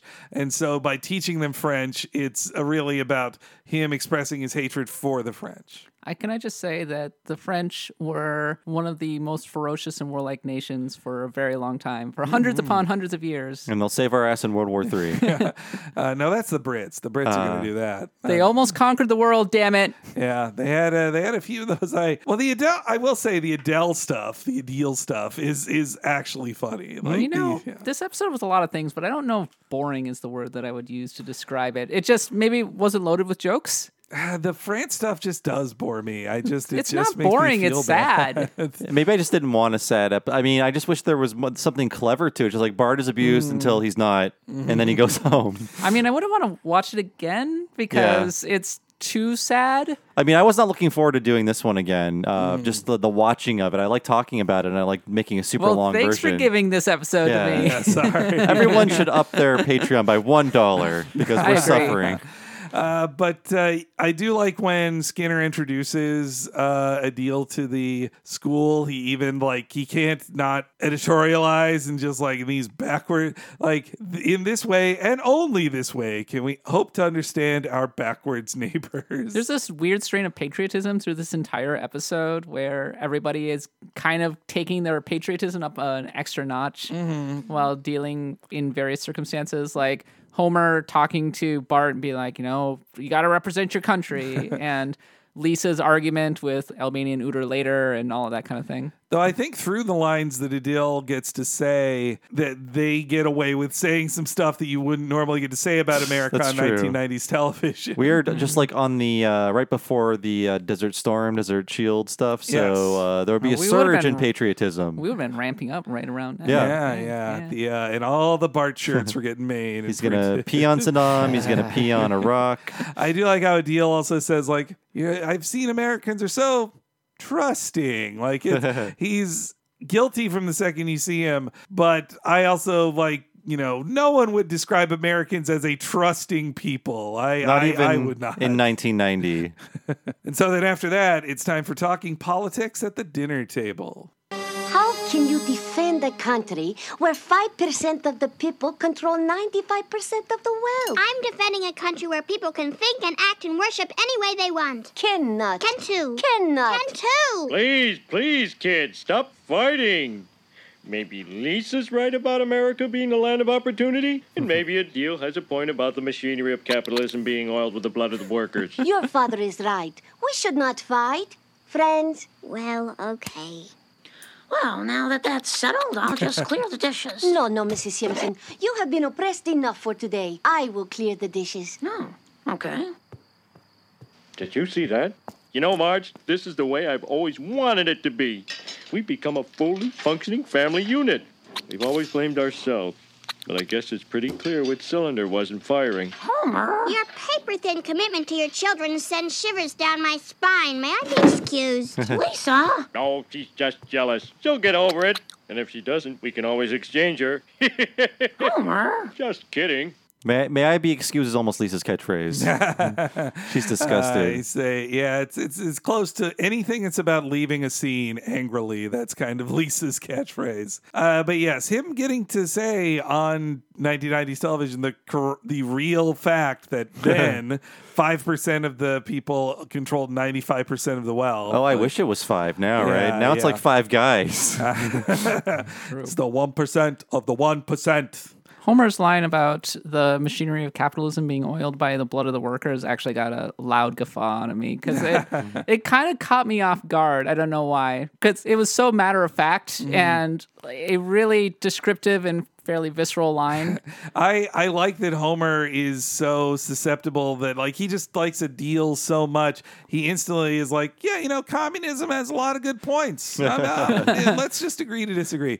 Which he is as American as it gets, Homer, who is the ugly American just 2 minutes earlier. But now he's like, communism might have some good points if it gave us a deal. It's pretty good. Which I guess, yes, this kind of argument was written at a time where the USSR was still a thing. And so within weeks of collapsing. Berlin Wall had fallen by this time. I mean, it went down. Soviet Union collapsed in 91. But yeah. So it's the clock is ticking on it. But right. when they're referencing these communism, Albania's communism versus U.S. style democracy, it was a more the Cold War was still kind of going, though it was basically. It was over. Oh no, Berlin Wall was 90, right? 89. 89. Damn. Mm-hmm. Oh, okay. I know why I know this because of the Super Mario Brothers Super Show. Oh, right. They had on fake Gorbachev the same day or week the Berlin Wall fell. Yeah, sorry, Kat. I was thinking something else. I apologize. Mario led me in the right direction. I like too that Lisa is the one who's left to have to defend it. She's like, well, we have freedoms that you don't have, and he's like, no, you don't. But Lisa also said that she really admired the stealth bomber pilot that bombed like all those mosques, who was also named Lisa. That's Lisa true. is like doing Heritage Foundation talking points. Like, America has the opportunity and choices. So she's basically Hillary Clinton. She's no. a big hawk. She's very hard. Surprise! That was 90 liberalism. When she becomes a president, she's going to be drone striking all over the place. If Lisa was president, I'd be having brunch right now. That Lisa does have to just go back to the choice thing. I'm just like, and I like, they even have an answer to that freedom of choice thing in a later joke that I do enjoy. But also, there's the bit of Bart, like, basically training in a martial arts movie with all the water he's carrying behind the Frenchmen. But it's also not a joke. It's just like Bart has to carry water, and it's heavy, and it's hurting his small child body, and they don't care. And according to the Wikipedia I read, Alouette, that Ougalan is humming, that song is of French-Canadian origin, not French origin. And it says that Ougalan a man of his stature would not be singing that song. Yeah. It would not be something he remembers. Maybe that's the joke in the scene, that he's singing like a children's song. But maybe. Actually, Nina told me that song's about plucking a chicken. Oh, really? Yeah. Ouch. Oh. Man. That's more cruel. I think it's after you kill it, you pluck the chicken. Oh, I see. Well, I mean, that's how it's got to go, I guess. But damn, I hope there's no secret behind "Ring Around the Rosie," my favorite children's song. The pure innocence of that, I hope, is never destroyed. Or Puff the Magic Dragon. Yeah, only about magical dragons there. So I also do like that Adil says to Marge, like, "You've been oppressed enough." Like, that's a funny way to put it. Homer seems too clever to make that kind of metaphor that Bart was a misfiring cylinder. But Lisa has a very realistic reaction of just like, you're attacking your own child? Like, I'm out of here. This is disgusting. I mean, Homer forgets about Maggie most of the time, or Lisa. Yeah, he pretty much doesn't know one of his daughters exists at any time. But, in Homer's defense, he's had a lot of brain injuries after this episode. It's true. As they're having dinner, it then cuts to Bart having dinner, which is he's eating a single turnip as Cesar and Ougalan are eating a pile of sausages. Mm-hmm. Like multiple sausages for dinner. It's a lot. Bart's just treated so awfully here. It's just sad. Like he can't even sleep in a pile of hay. The floor is good enough for you. And also like the cruelty of saying like when you work like a man, you can eat like one, which is just like he did all the work all day. Like dark. Yeah. But there's not a joke to it. It's just mean. It's just mean. And you got to feel that for like a third of the episode. And it's just a bummer. To knock the composer once more. Yay. The very melancholy Alouette as Bart is laying down. Like it's just so on the nose. But I do like that it cuts to Adil going to sleep in Bart's bed. Like they at least are matching up these stories of like they're showing how they mirror each other, how they rhyme like poetry. Yeah, it's just intercutting back and forth the entire episode for the most part. So yes, as Bart is being tortured, Adil's plan truly begins. Do you think I could come visit you at the nuclear power plant? You want to see where I work? Oh yes, very much.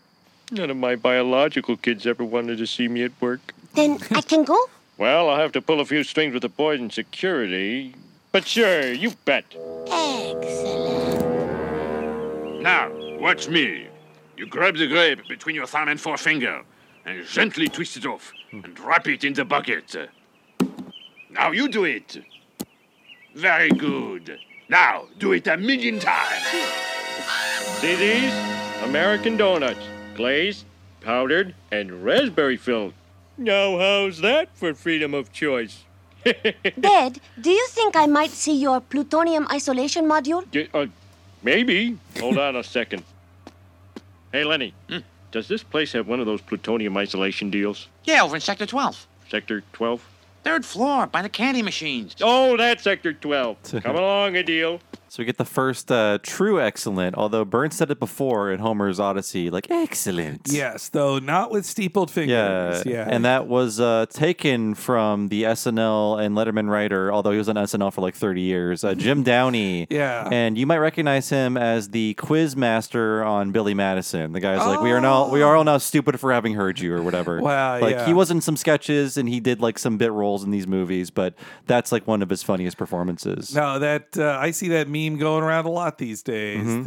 We are all stupider for having heard that. Yeah, I didn't know that was Jim Downey. Well, Yep, that's him. I just knew him as a name you see in SNL stories, or like not just in the gigantic oral history we all know about, but also like in Sarah Silverman's book. She talks a lot about working with Jim Downey and how he was the head writer for her in her time there too. It's funny that on the commentary, Meyer just fully admits, like, yeah, he did that and it was funny, and so we just had a character do that. And then we decided, what if Burns did that instead?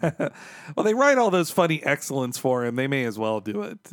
Honestly, I'm shocked how much Lenny's in season 1. Carl barely is at all. They figured out one guy he could work with, and they like put him in every scene. I mean, maybe they were just like, was he just in the character pack? And they were like, oh, this guy works, I guess. I think they went from just everyone being in radiation suits to actually just drawing characters in the plant. So like Lenny was one of the first ones that they drew and they liked, and they liked the voice. So I was like, if Homer talks to somebody in the plant in season 1, it's going to be Lenny. You can already see Lenny replacing Barney as the preferred friend to write for. Like, Lenny's not a depressing slob like Barney is. It's a very different setup you get for him. Yeah, just more cruelty of like, do it a million times on the zoom out. Though that vineyard looks honestly too good for Chateau Maison to have. Yeah, how'd these guys land this? Do they have to kill a hunchback? They definitely... Gerard Depardieu's corpse is on the premises there, yeah.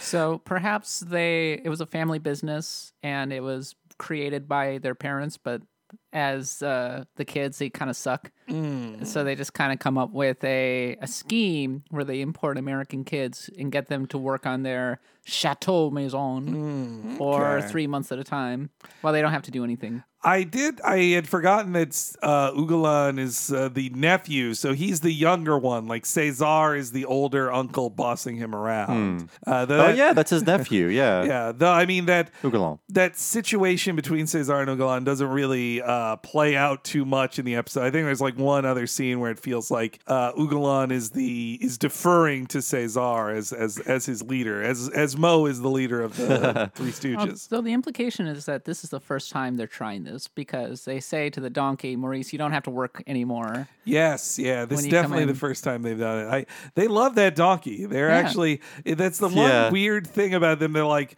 finally, this donkey that we bought to work, he won't have to work any longer. Member of the family. I think so. And if this is like a season 6 episode, the donkey would be like sitting at the table in a big chair or something, eating with them.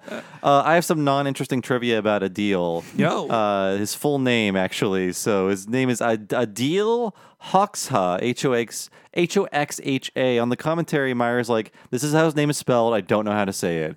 But his name comes from 2 different Albanians. Let me see. So the first, so Adil comes from the name Adil Karkani, who was Prime Minister of Albania from 1981 to 1991. So the current Prime Minister was named Adil when they were making this episode. Okay. And Hoxha comes from the Communist Party leader and de facto ruler of Albania from 1945 to 1985. 40 years. Yeah. Damn, man. That's I mean, the heads of state would probably be the only Albanians Americans would have ever heard of. So that feels like if we watched an Albanian cartoon and they make up a character named like George Lincoln or whatever. Yeah. I'm sure that they were like, Albania, I don't know, John Belushi was from there. We can do a tribute to him. What do we know about Albania? I don't know. Get the Encyclopedia Britannica. Yeah, we have like an almanac in the writer's room. And basically what Lisa says is what they read out of there, I think Meyer said. Also, when Lenny appears, I think he like breaks his neck to turn to Homer. It's a really bad. It doesn't really match up his anatomy for that head turn. And I also really like that Homer, when he's showing off what freedom of choice is in America, it's like, look at all the different types of garbage you can eat. Huh? How do you like that? Not one type of donuts, dozens of types of donuts, and even a raspberry filled. Homer likes jelly-filled donuts. That's a big favorite. He does, although the default Simpsons donut would just be the pink sprinkles. one, with sprinkles. Yeah, well, sometimes though that has it. It's like it's lined with jelly, even though it's the one without with a hole in it. I've seen. Well, that's how it was on that was the exact same donut design they had for the Virtual Springfield disc. But then when you take it off the disc, there would be like a bite out of it, and there'd be jelly coming out of it, which physically doesn't make sense. So mistake there, Virtual Springfield. As they are touring around we go back to Bart in the vineyard, and it's not a real joke. Bart just gets like slapped for trying to eat one grape. Like, you know what? Ouch. I think is a better version of all these scenes, and I wrote it down just because it struck me for the first time. Like, Camp Krusty is a better version of this. Yeah, because it's not these two cruel Frenchmen. It's their school bullies making them, stitch wallets together and making them eat pine cones. Like, it's funnier versions of abuse. You're not thinking like Bart and Lisa are being abused. Like, this is serious. You're like, oh, funny jokes about cruelty. Yeah, you're not thinking about how they're starving to death. You're thinking about like, oh, they're eating imitation gruel. That's funny. The idea of imitation gruel. I haven't seen Camp Krusty in ages. Do their like clothes progressively fall apart and they look haggard and horrible? Yeah, they get pretty ragged. Yeah, it's pretty. So, and also Bart, instead of just being fully hopeless, he goes insane, hoping that Krusty is going to come, and he gets a better comeuppance on the guys too. Though I guess the actual punishment much more comes to Cesar and Ugalan than Mr. Black. Yeah, he never comes back, Mr. Black. He could have changed his entire identity. He could have been on the show for years now. It's true. But yeah, meanwhile, they cut back to Homer. He's showing a deal around, and he has no idea how many laws he's breaking by letting him take photographs of all this stuff. Like I think Albania in the last decade or so has gotten nuclear power. Like, they were allowed to open up a nuclear station. I read an article from 2016 about how the IAEA had given them approval on their safety and security. They're in NATO. Okay, so they'd be allowed to have it. Yeah. Mm-hmm. I think I just got the joke this time that it's bad for Homer to take off his radiation helmet. That's true. Like, I think a modern version of this would just have Homer's skin frying or just like something funny happen to his face, but it's just like, Homer shouldn't do that. We'd see a green skeleton, perhaps. Yeah. The classic. Even like in season 4, yeah. Oh, for sure. No, I mean, in season 4, we have like, but doctor, I didn't add the dye yet. Oh my God. Yeah, they then cut, all the photographs are funny too, how Adil is just trying to get the plans and Homer just shoves his face into him, so it's just his smiling face in these spy photos. And then it cuts back to Bart. He's stomping grapes old school style and channeling his hatred for France as he stomps the grapes. I thought of that stupid meme from like 20 years ago of the lady stomping grapes. Yes, yeah. Oh God, yeah. Was it? I think it was like 10 years ago. 15 years ago. Yeah. Well, I remember early one. I remember watching it in Florida, and I moved here in 2006, so it was definitely a long time ago. I'm glad she survived. Now it just feels, I feel bad for that poor lady. She just fell down, and wouldn't we all groan in that way if we smashed our feet? Yeah. I do that when I stub my toe. I like Bart's I hate France. I almost made that the opening clip from that, but this would be too mean to the French. And then Cesar and Ugalan and Maurice are all sleeping under the tree in the background. Oh, yeah. That feels like a reference of some kind, too, that visual. But, yeah, the joke, I guess, mainly the joke is they make him do all this stuff, and they're not. They don't do anything.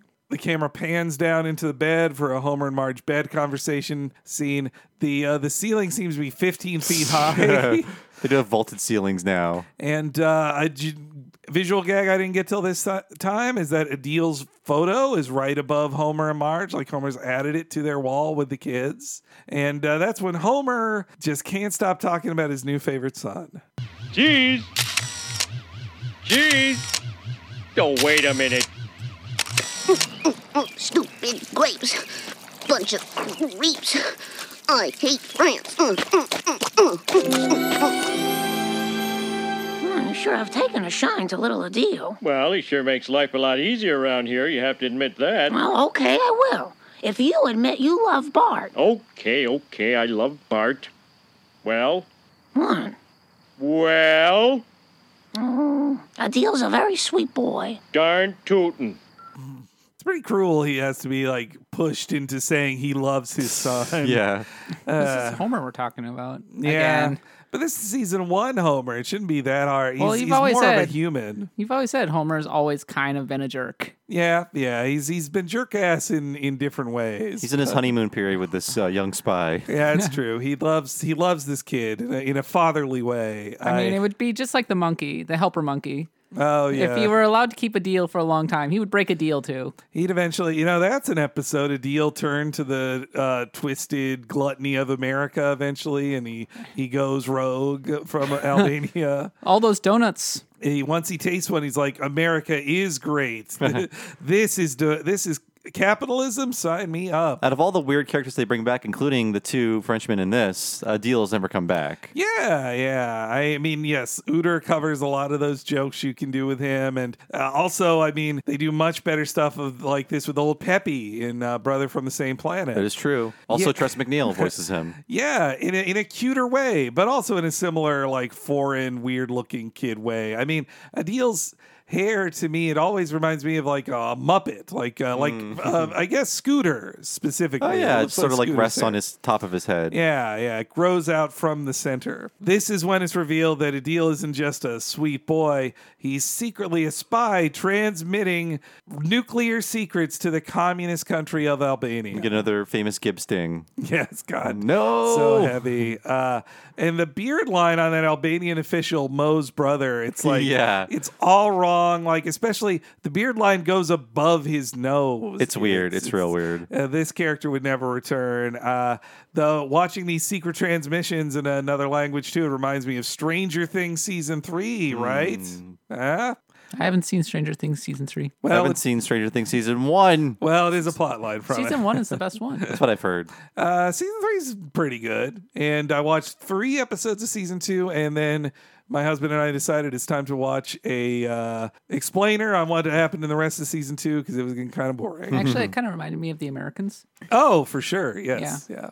So in the next scene, Bart gets a letter from Marge, and it's a real sad one, honestly. This is more bummer town. I hate it. It just, poor Bart. I know he gets out of this. I've seen it like 50 times, but... When is Bart getting free? Yeah. It's like the scene where Lisa gets the letter in the military academy. Yeah, or in Lisa's letter home from Camp Krusty in the episode. But at least the Lisa said message from home is an act break. And you're like, okay, time to watch some Domino's Pizzas commercials or whatever is coming after this. Dear Bart, how is France? I don't know why you haven't written. I guess you're just having too much fun. Oh, yeah, right. Silence! Everyone here in the United States is fine. We think Maggie may say her first word any day now. Lisa got an A in math, which I'm only mentioning as news. I'm not putting you down.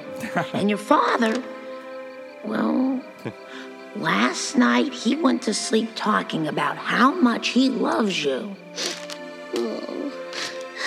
Remember to dress warm and try to be as helpful as you can to your adopted parents. All my love, Mom. That's not good. Don't like it. When he's just like, oh. I did like the line where Marge says, I'm just bringing that up as news, not to bring you down. Like that was nice. I liked that. Yeah. Marge should really be like contacting Skinner about how she hasn't heard from Bart in months, and that's kind of dangerous and scary. And there's a scene like this in Camp Krusty where Marge sends a letter from home, but it turns out the bullies are reading it. It's like, tell your mom her cookies suck. Yeah. Much better scene. Yeah. They found a way to make all this abuse funny.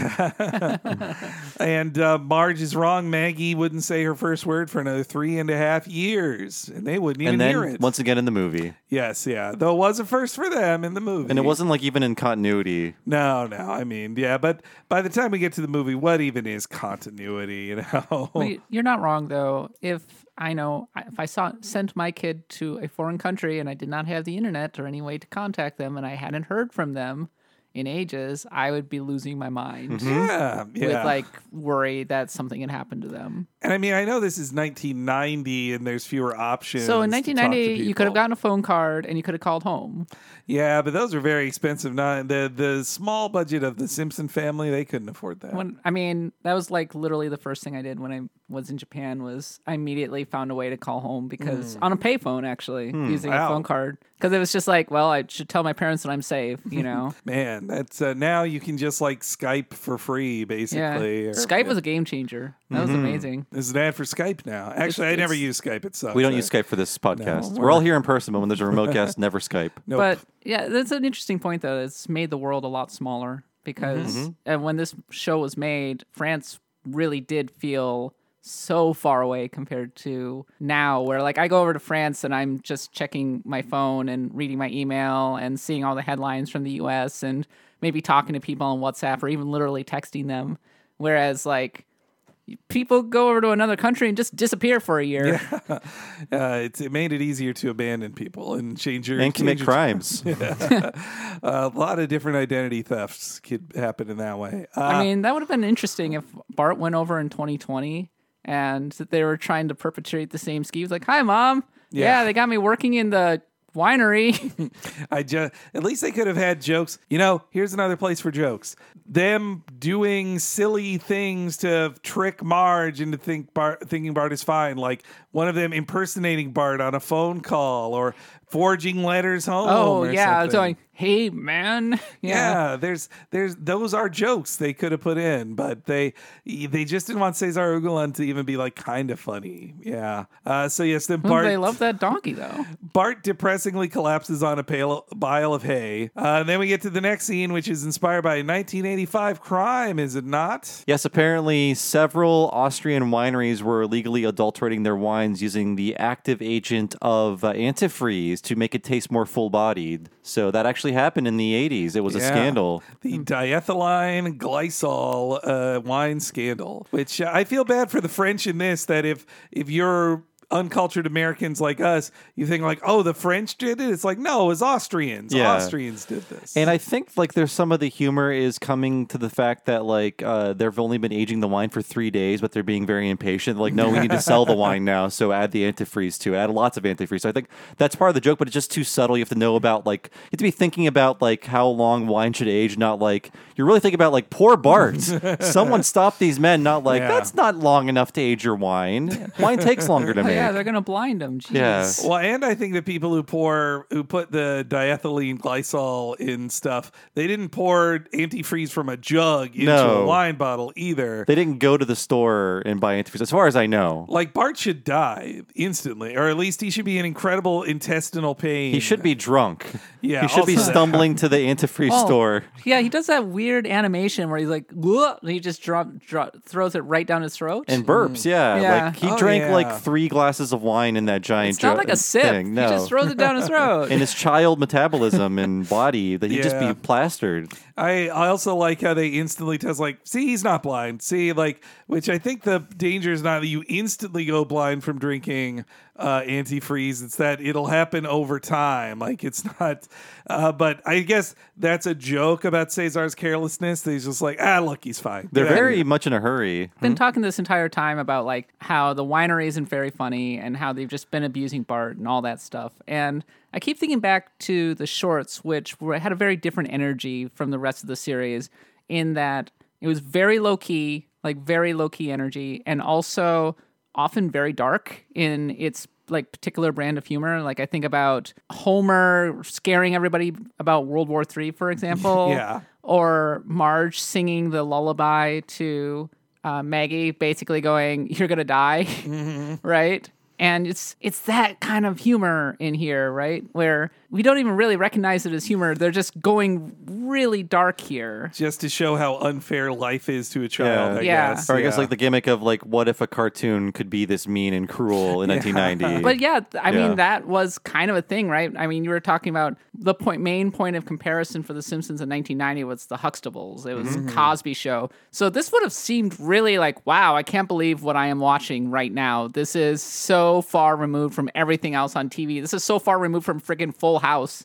Yeah, you know? Yeah. I think, I mean, no Full House episode would send a character to France, I don't think. They go to Disneyland. Yeah, well, because France isn't paying for that trip to France. So if you put it in the context of the times, this would have really set Fox apart and made it seem really edgy. Yeah. I mean, they're about to roll into not Married with Children, In Living Color. Yeah, well, actually, it is Married with Children, then In Living Color. So, yeah. Quite a ribald night on Fox.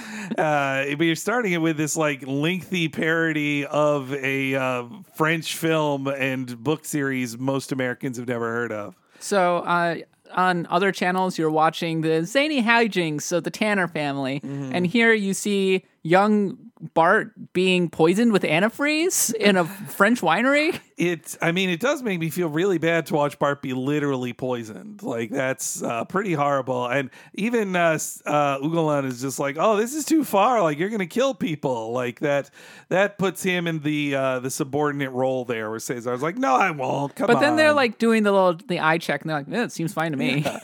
And apparently, like, the antifreeze works, or the active agent of it works as a sweetener to wine that I think makes it taste fancier or aged in a different way. Like, that can, it's a good trick, I think. Well, somebody who had her worst bottle of wine ever in Austria, I can say I totally believe that Austrian wineries did that.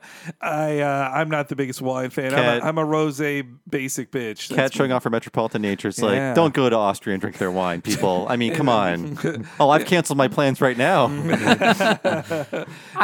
Budapest wine. I was a wine drinker when I went to Austria and Germany, and I was a beer drinker when I went to France and Italy. Yeah, that does sound backwards. Yes. Yeah, so what is a French beer? A French beer is very light, like it's a blonde. Okay. And talking my language. I think they're basically the equivalent of Budweiser's 1664. Oh. Which is, it's not great. So, yeah, just don't get beer in France. I'll steer clear of that. Though in Lyon, good beer in Lyon. But yes, Bart drinks some antifreeze. Tu es quelqu'un? T'es fou! What are you doing? Get out of here! Sorry. On second thought, Bart! Bart, come here. Regarde, je te parie que ça va même pas le rendre aveugle. Drink this. Oh, I know, thanks, sir. Do not worry. This is France. It is customary for children to take a little wine now and then. Yeah, but it's got antifreeze in there. Drink it!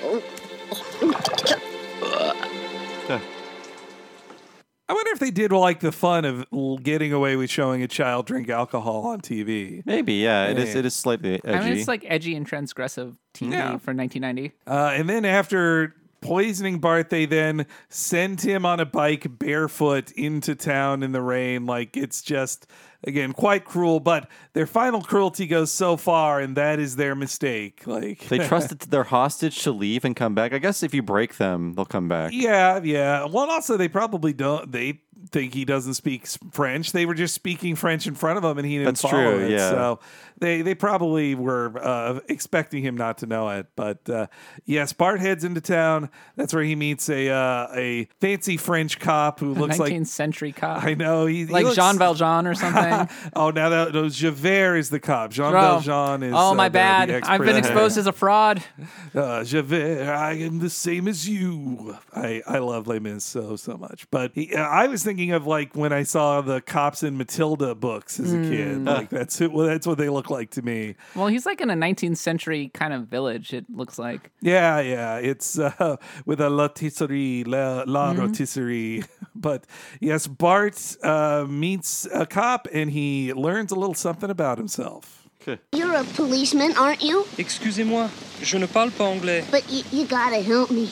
These two guys I'm staying with, they work me day and night. They don't feed me. They make me sleep on Tiens, petit garçon, voilà un bonbon. I don't want a piece of candy. I need your help. Come on, mister. Can you help me? Je suis désolé. J'aimerais vraiment pouvoir vous aider. Oh, forget it. I'm so stupid. Anybody could have learned this dumb language by now. Here I've listened to nothing but French for the past 2 mois. Et je ne sais pas un mot. Hé! Mais je parle français maintenant. Incroyable! So yes, Bart realizes he speaks French, and a skill he would completely lose after this episode. But he's fluent in it. Did we get a new voice actor in this episode playing that cop? It's not like Dan or Harry or Hank, but I do think that's an original actor, like not a guest actor to speak fluent Parisian French. I think there. Well, I don't know the dialect. Please, French speakers, tell me what dialect his French is. But what I do know is that the Twitter user Matt Amick, like Atomic, they did a collection of clips of Simpsons being localized into multiple different languages, and that Twitter user clipped out a separate scene of Bart in this but it's for the Quebecois French localization of it. Yeah. And Bart is speaking Quebecois French to the officer who's still speaking French, and they still aren't able to talk to one another. And Bart even apparently says the line like, "I thought they spoke French. I thought they spoke French in France." And so it was just a funny way that they localized it into a joke that they didn't make in the original version. And everybody should look that up. That's Mattomic on Twitter. Search that in Quebecois and you'll probably find it, or that in French. You'll find the clip. Yeah, the officer like pulls off a piece of taffy, I guess that was. Like he seems very old timey in that way too, with his just ancient Delicious candy. bonbon. And yes, Bart instantly learns French, explains everything to the cop. He's like, "Oh my God, what?" Like I think there is a joke that Bart names all the things they did, and the last thing he says is, "And they gave my hat to a donkey." And this is the second time Bart loses that lucky red cap. Like he lost it in Call of the Simpsons. That's right. He's more famous for losing it than wearing it. And like the joke here is the cop only really cares when he hears the wine has been, tampered with. I guess that is a joke. Yeah, he's like, you know what, the wine. Oh no, that super low key energy. Yeah, that's true. He did. I think he does go like, "Oh, there's a law against that." Like it's seeming to imply that like, "Oh, they abuse children all the time at a wine." Snore. Tell me something I haven't heard. He's from 19th century France, apparently. They didn't have child labor laws then. No, I mean, they work Bart in a normal way for probably how a child was worked on in a vineyard back then, yeah. When it comes to Bart being able to suddenly speak French, I know people like that, and I hate them because I'm so jealous. Just break out French, and they're like, "Oh, yeah, I always spoke it." They go to a country, and they come back, and they go, "Yep, I speak fluent Portuguese now," and you're like, "What? Huh? How?" I memorize facts about TV shows. I don't need verbs in other languages. But yes, as Bart is saved, but meanwhile, Homer comes home with a bunch of plans. He even says nuclear. I think it's his first nuclear in the show. Though, man, there's not some great layouts in the show, or just very basic ones. The way Homer enters the room with "Honey, I'm home," like it's very simple. Also, and "Honey, I'm home." Oh yeah, not very funny. I mean, I think maybe it's to echo Bart's "Froggy, I'm home." Yeah, I guess as the first line of the episode, or it's a joke that Homer is being a typical sitcom dad, and it's like a comment on that. And also the ceilings are very high on that scene too, like another wacky background. But as Homer comes home, he sees that Flanders is getting swatted. Oh God. Honey, I'm home. Oh, Homer. What's that? Oh, just some blueprints a deal wanted. I'm telling you, he's such a curious little Dickens. I bet he could build a nuclear power plant if he wanted to. All right, Sparrow, we know you're in there. We'll give you 1 minute to surrender. Oh, my. Ooh, trouble in the neighborhood. Let's check it out. I'm his neighbor. What'd he do? Well, sir, we've been on the trail of a spy transmitting highly confidential information to an unfriendly nation. Ooh. Mm-hmm. Through the use of radio triangulation, we tracked him to exactly this point. Wow. That's all I can tell you. Oh. All right, well, the name of his country starts with the letter A. Hmm. Time's up, Sparrow. We're coming in after you. Oh, gee whiz. A deal would get a kick out of seeing this. A deal? Sparrow. God, like I'm thinking of the jokes they could have made with Flanders getting his house swatted. Yeah. We hear a window breaking, but there's no like, "Oh, how's it going, boys?" or something funny like that. What I don't can know. I do you for? Oh, yeah. It's like him being maced or hit with a beanbag gun or something. I guess they didn't really know Flanders yet. They didn't. He was just the guy who owned a bunch of stuff and was very good They natured could have about invited it. him to the rumpus room and given them some beer. Yeah. Oh, well, he hasn't built the rumpus room yet. He built the rumpus room and invited Homer over the first time later in the series. So, I'm sorry. If I forgot I'm on Talking Simpsons. If I may be highly pedantic here. We're big on rumpus room history. But no, the SWAT officers with Flanders, there's more comedy there. There's at least some jokes of the FBI agent just telling Homer everything, or like 90% of the facts. He's like, oh, like Homer's kind of sad he can't tell. I was like, all right, I'll tell you. It starts with an A. Okay. But also in like weird animation choice, behind all the FBI agents are all drawn to look the same, which feels very cartoony. Very G-Men like. Yeah. From like the 40s. But also like there's a cop just eating donuts behind them. Like it's just drawing your focus in a silly drawing kind of way that doesn't really back up. Though I could see the script said Homer's next door neighbor's house is being broken into, but they didn't say Flanders because they're just like, well, whoever his neighbor is. It's just about it being his neighbor. But then on the animation side, they're like, oh, we already have set up who his neighbor is. Let's draw Flanders' house. I could see it being that situation. Yeah, I think in the script it was like Homer's just excited to see carnage happen to any neighbor. Yeah. It wasn't just like, oh, good, they're going to get Flanders. This is great. Like, what did Flanders do, you know? What if they made up another neighbor that we would have known about? I guess, well, no, we know he's surrounded by the Winchells and the Flanderses. But that FBI guy never came back either. And I like Meyer on the commentary. He dumps on the episode even too, where he's just like, there's no reason for Adil to drop that mic and draw attention to him, but he just does. He just dropped that at a very inopportune moment, and then they found him. It's bad luck on his part, yeah. But yeah, it is, talking more about the poetry of this episode. All the cops show up at the end of that story, and then it cuts to the cops showing up to Chateau Maison at the same time. Yeah. So at least they're mirroring each other in interesting ways. Cesar and Ugalan are arrested.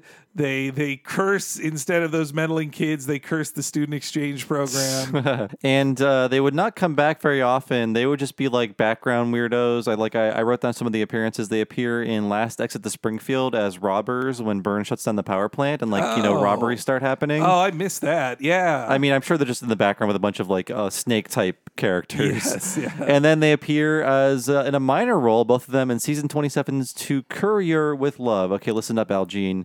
You can't make a To Sir with Love reference in the 2010s. You got to cut it out. No more West Side Story. No more. What was the last short? The parody of? It was West Side Story. Yeah. No, I mean the last short before Onward. What was the name of that? Oh, Play Date with Destiny. Yeah, Date with Destiny. Yeah, let's cut it out. Let's move our references forward a bit. But they played characters in that episode. Okay. Yeah. All right. They were using season 1 episode characters in 27 season episodes. Yeah, and that was the first time they returned for almost 25 years, like more than 25 years actually. Yeah, I'm just imagining they must have been really jarring because of those designs. They're like French comic characters. I should have looked it up on Disney Plus because I don't know what they look like. I have to assume they weren't redesigned because like Cesar's weird whiskers, like no other character has those side whiskers like they a cat. Look like characters from Tintin or something. Yeah. Maybe that's what they were going for, and this entire, all the France scenes look like they're from Tintin.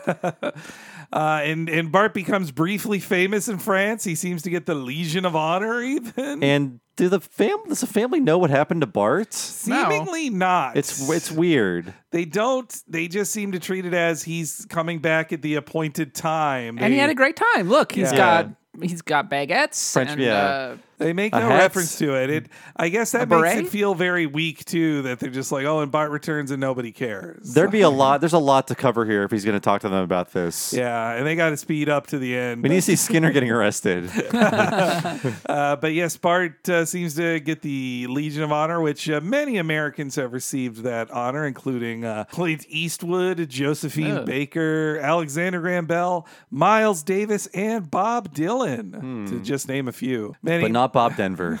Well, I didn't skim that far in the thing. Maybe I bet he didn't, but maybe they love Gilligan over there. He's right up there with Jerry Lewis. Yeah, he's an oaf, a classic bumbling oaf. Then we get a very brief handoff of a deal to trade for an American spy who he just looks like he's a cool kid from the Spy Kids show of 1990. And I swear, most of the dialogue of the family was done after the fact, and it's just so weirdly paced. He means me. Yeah. There's so many silences here that, or clear ADR that then when you read it as ADR, they're like, oh, this was just a very sterile scene of silent hugs. And they realized, oh, Homer's off screen and we can't see Bart's mouth. So let's add that in there. But first, let's say goodbye to Adil in this clip. So he's going to prison? No. We've arranged an exchange for one of our own men caught in Albania. So, Sparrow, we meet again. Yes. Sometimes I think I am getting too old for this game. Okay, kids. Let's hurry it up. Goodbye, Simpsons. Thank you for your hospitality. I hope this experience will not sour you on the student exchange program. Bye, Yeah, Adil. right, It was Adil. a Bye. pleasure. Have a nice trip. Goodbye, Adil. I'll send you those civil defense plans you wanted. Air France Flight 1988, Paris to Springfield, is now arriving.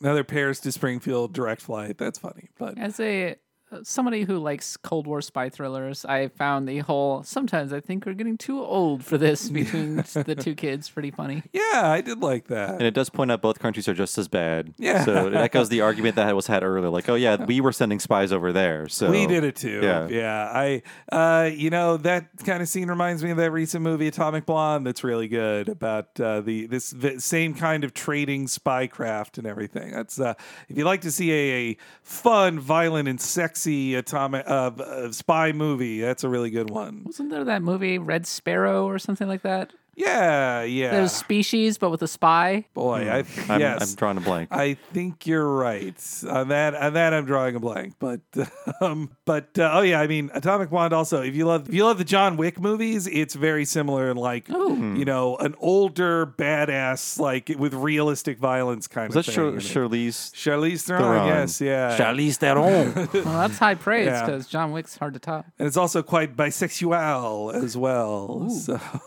ooh la la. But yes, as the family and the series says goodbye to a deal never to be seen again, Bart, Excellent. Bart returns home, and we get a cute little ending here. Look, Mom, there he is. Oh, Bart, my baby. Hey, where's the big guy? He means me. Hey, boy. Hey, Homer. He brought us gifts. His first unselfish act. So basically, I met one nice French person. Bart, I have something to say that's gonna bother me if I don't say it. It's good to see you. Same here. I'd love a glass of that wine Bart brought us. Sorry, Marge. Some wise guy stuck a cork in the bottle. Oh, mon père, quel bouffon. You hear that, Marge? My boy speaks French.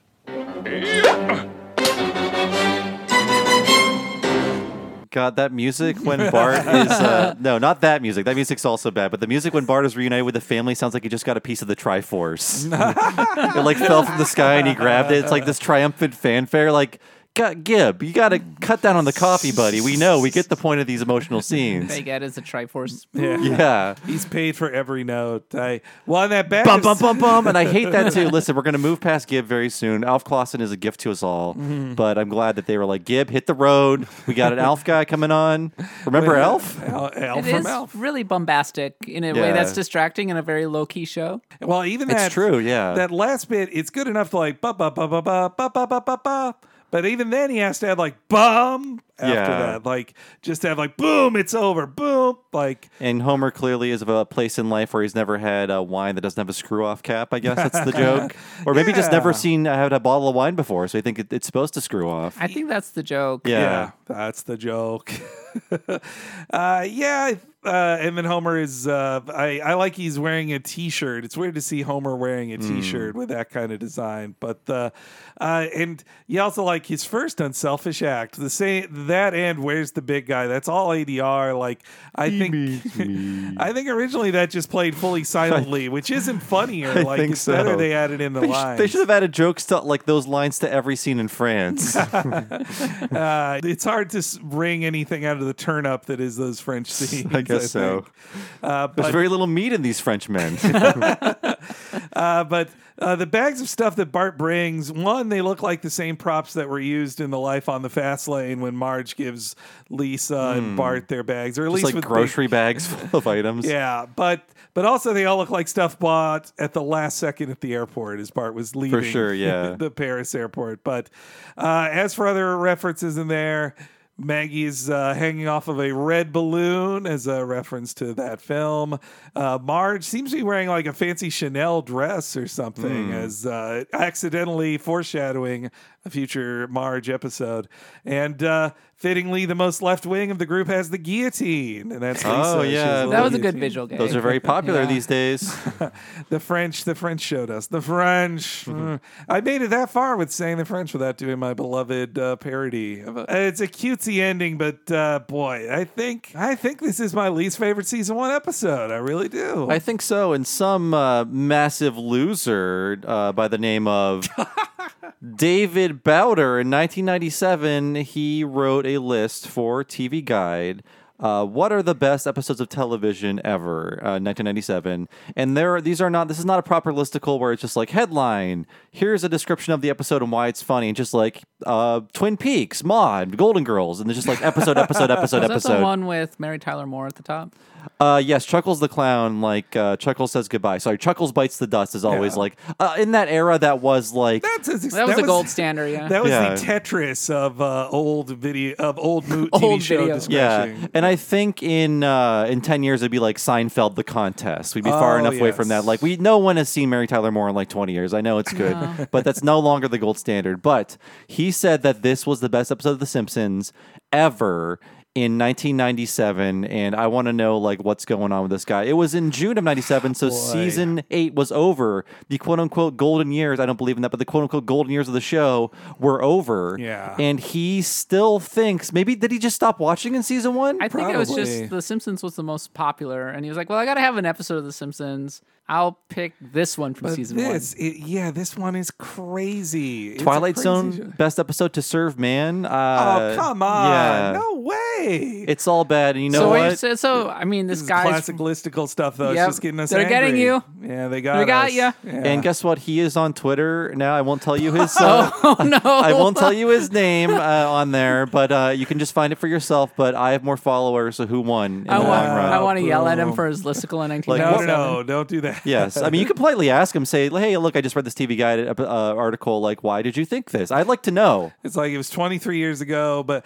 I bet he was paid more than any of us have ever been paid. Oh my God! I bet he made $2,000 for that. No, that wasn't like it's probably like like writing for TV Guide in 97 an article, a feature. That's crazy. Okay, now we're gonna ask him how much did you make from that article? He could have paid his entire rent. But he seems like a nice man, and he says his profile says television writer for the Associated Press. He's still doing it. Married with daughter Sophie and son Ben. Long-suffering Mets and Syracuse fan. He's not including terrible opinions about The Simpsons. Well, I also saw on the Wikipedia like a different list had said this was the best episode of season 1. I was like, how dare you? How dare you? I didn't hate this episode that much. But it's not the best episode of season 1 or the show's first 8 years. What is the best episode of season 1? I think Krusty Gets Busted, Hell right? Next week's episode, okay, Krusty Gets it's Busted. the best. Well, but that's the most traditional one, I think. No way. No. I mean, it's the one that's the closest to the voice that you start to see in Simpsons. That's why we like it's it. the best. Yeah. Whereas Crepes of Wrath is kind of this interesting historical curiosity, and it has a lot of really dark jokes and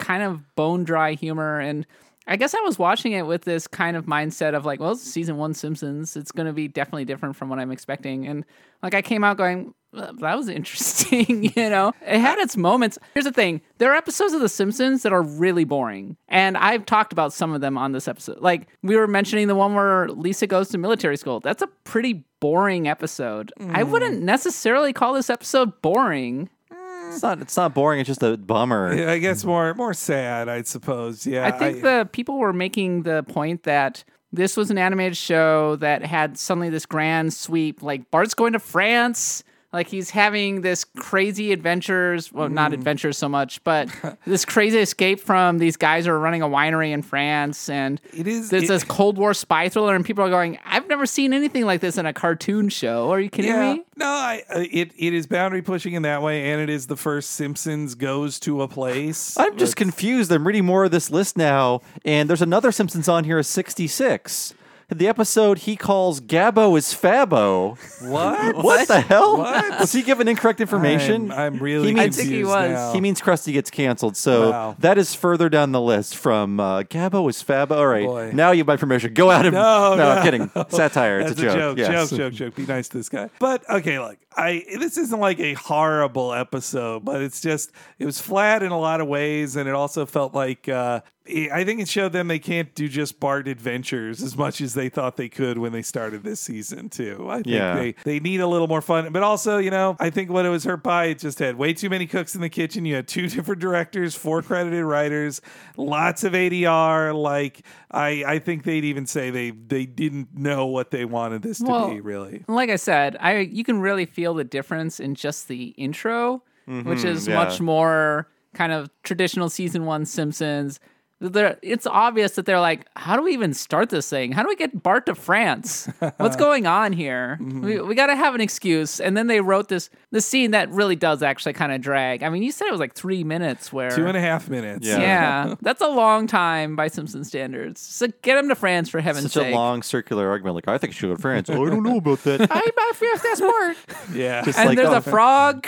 Yeah. Yes, yeah. But I guess that we've said enough about this. Yeah, sorry. Vinny. I think we were a bring down, and I apologize for that. But this episode made one boy happy, a little boy named David Bowder. It touched his heart, even more than Gabbo is Fabbo, and we like it.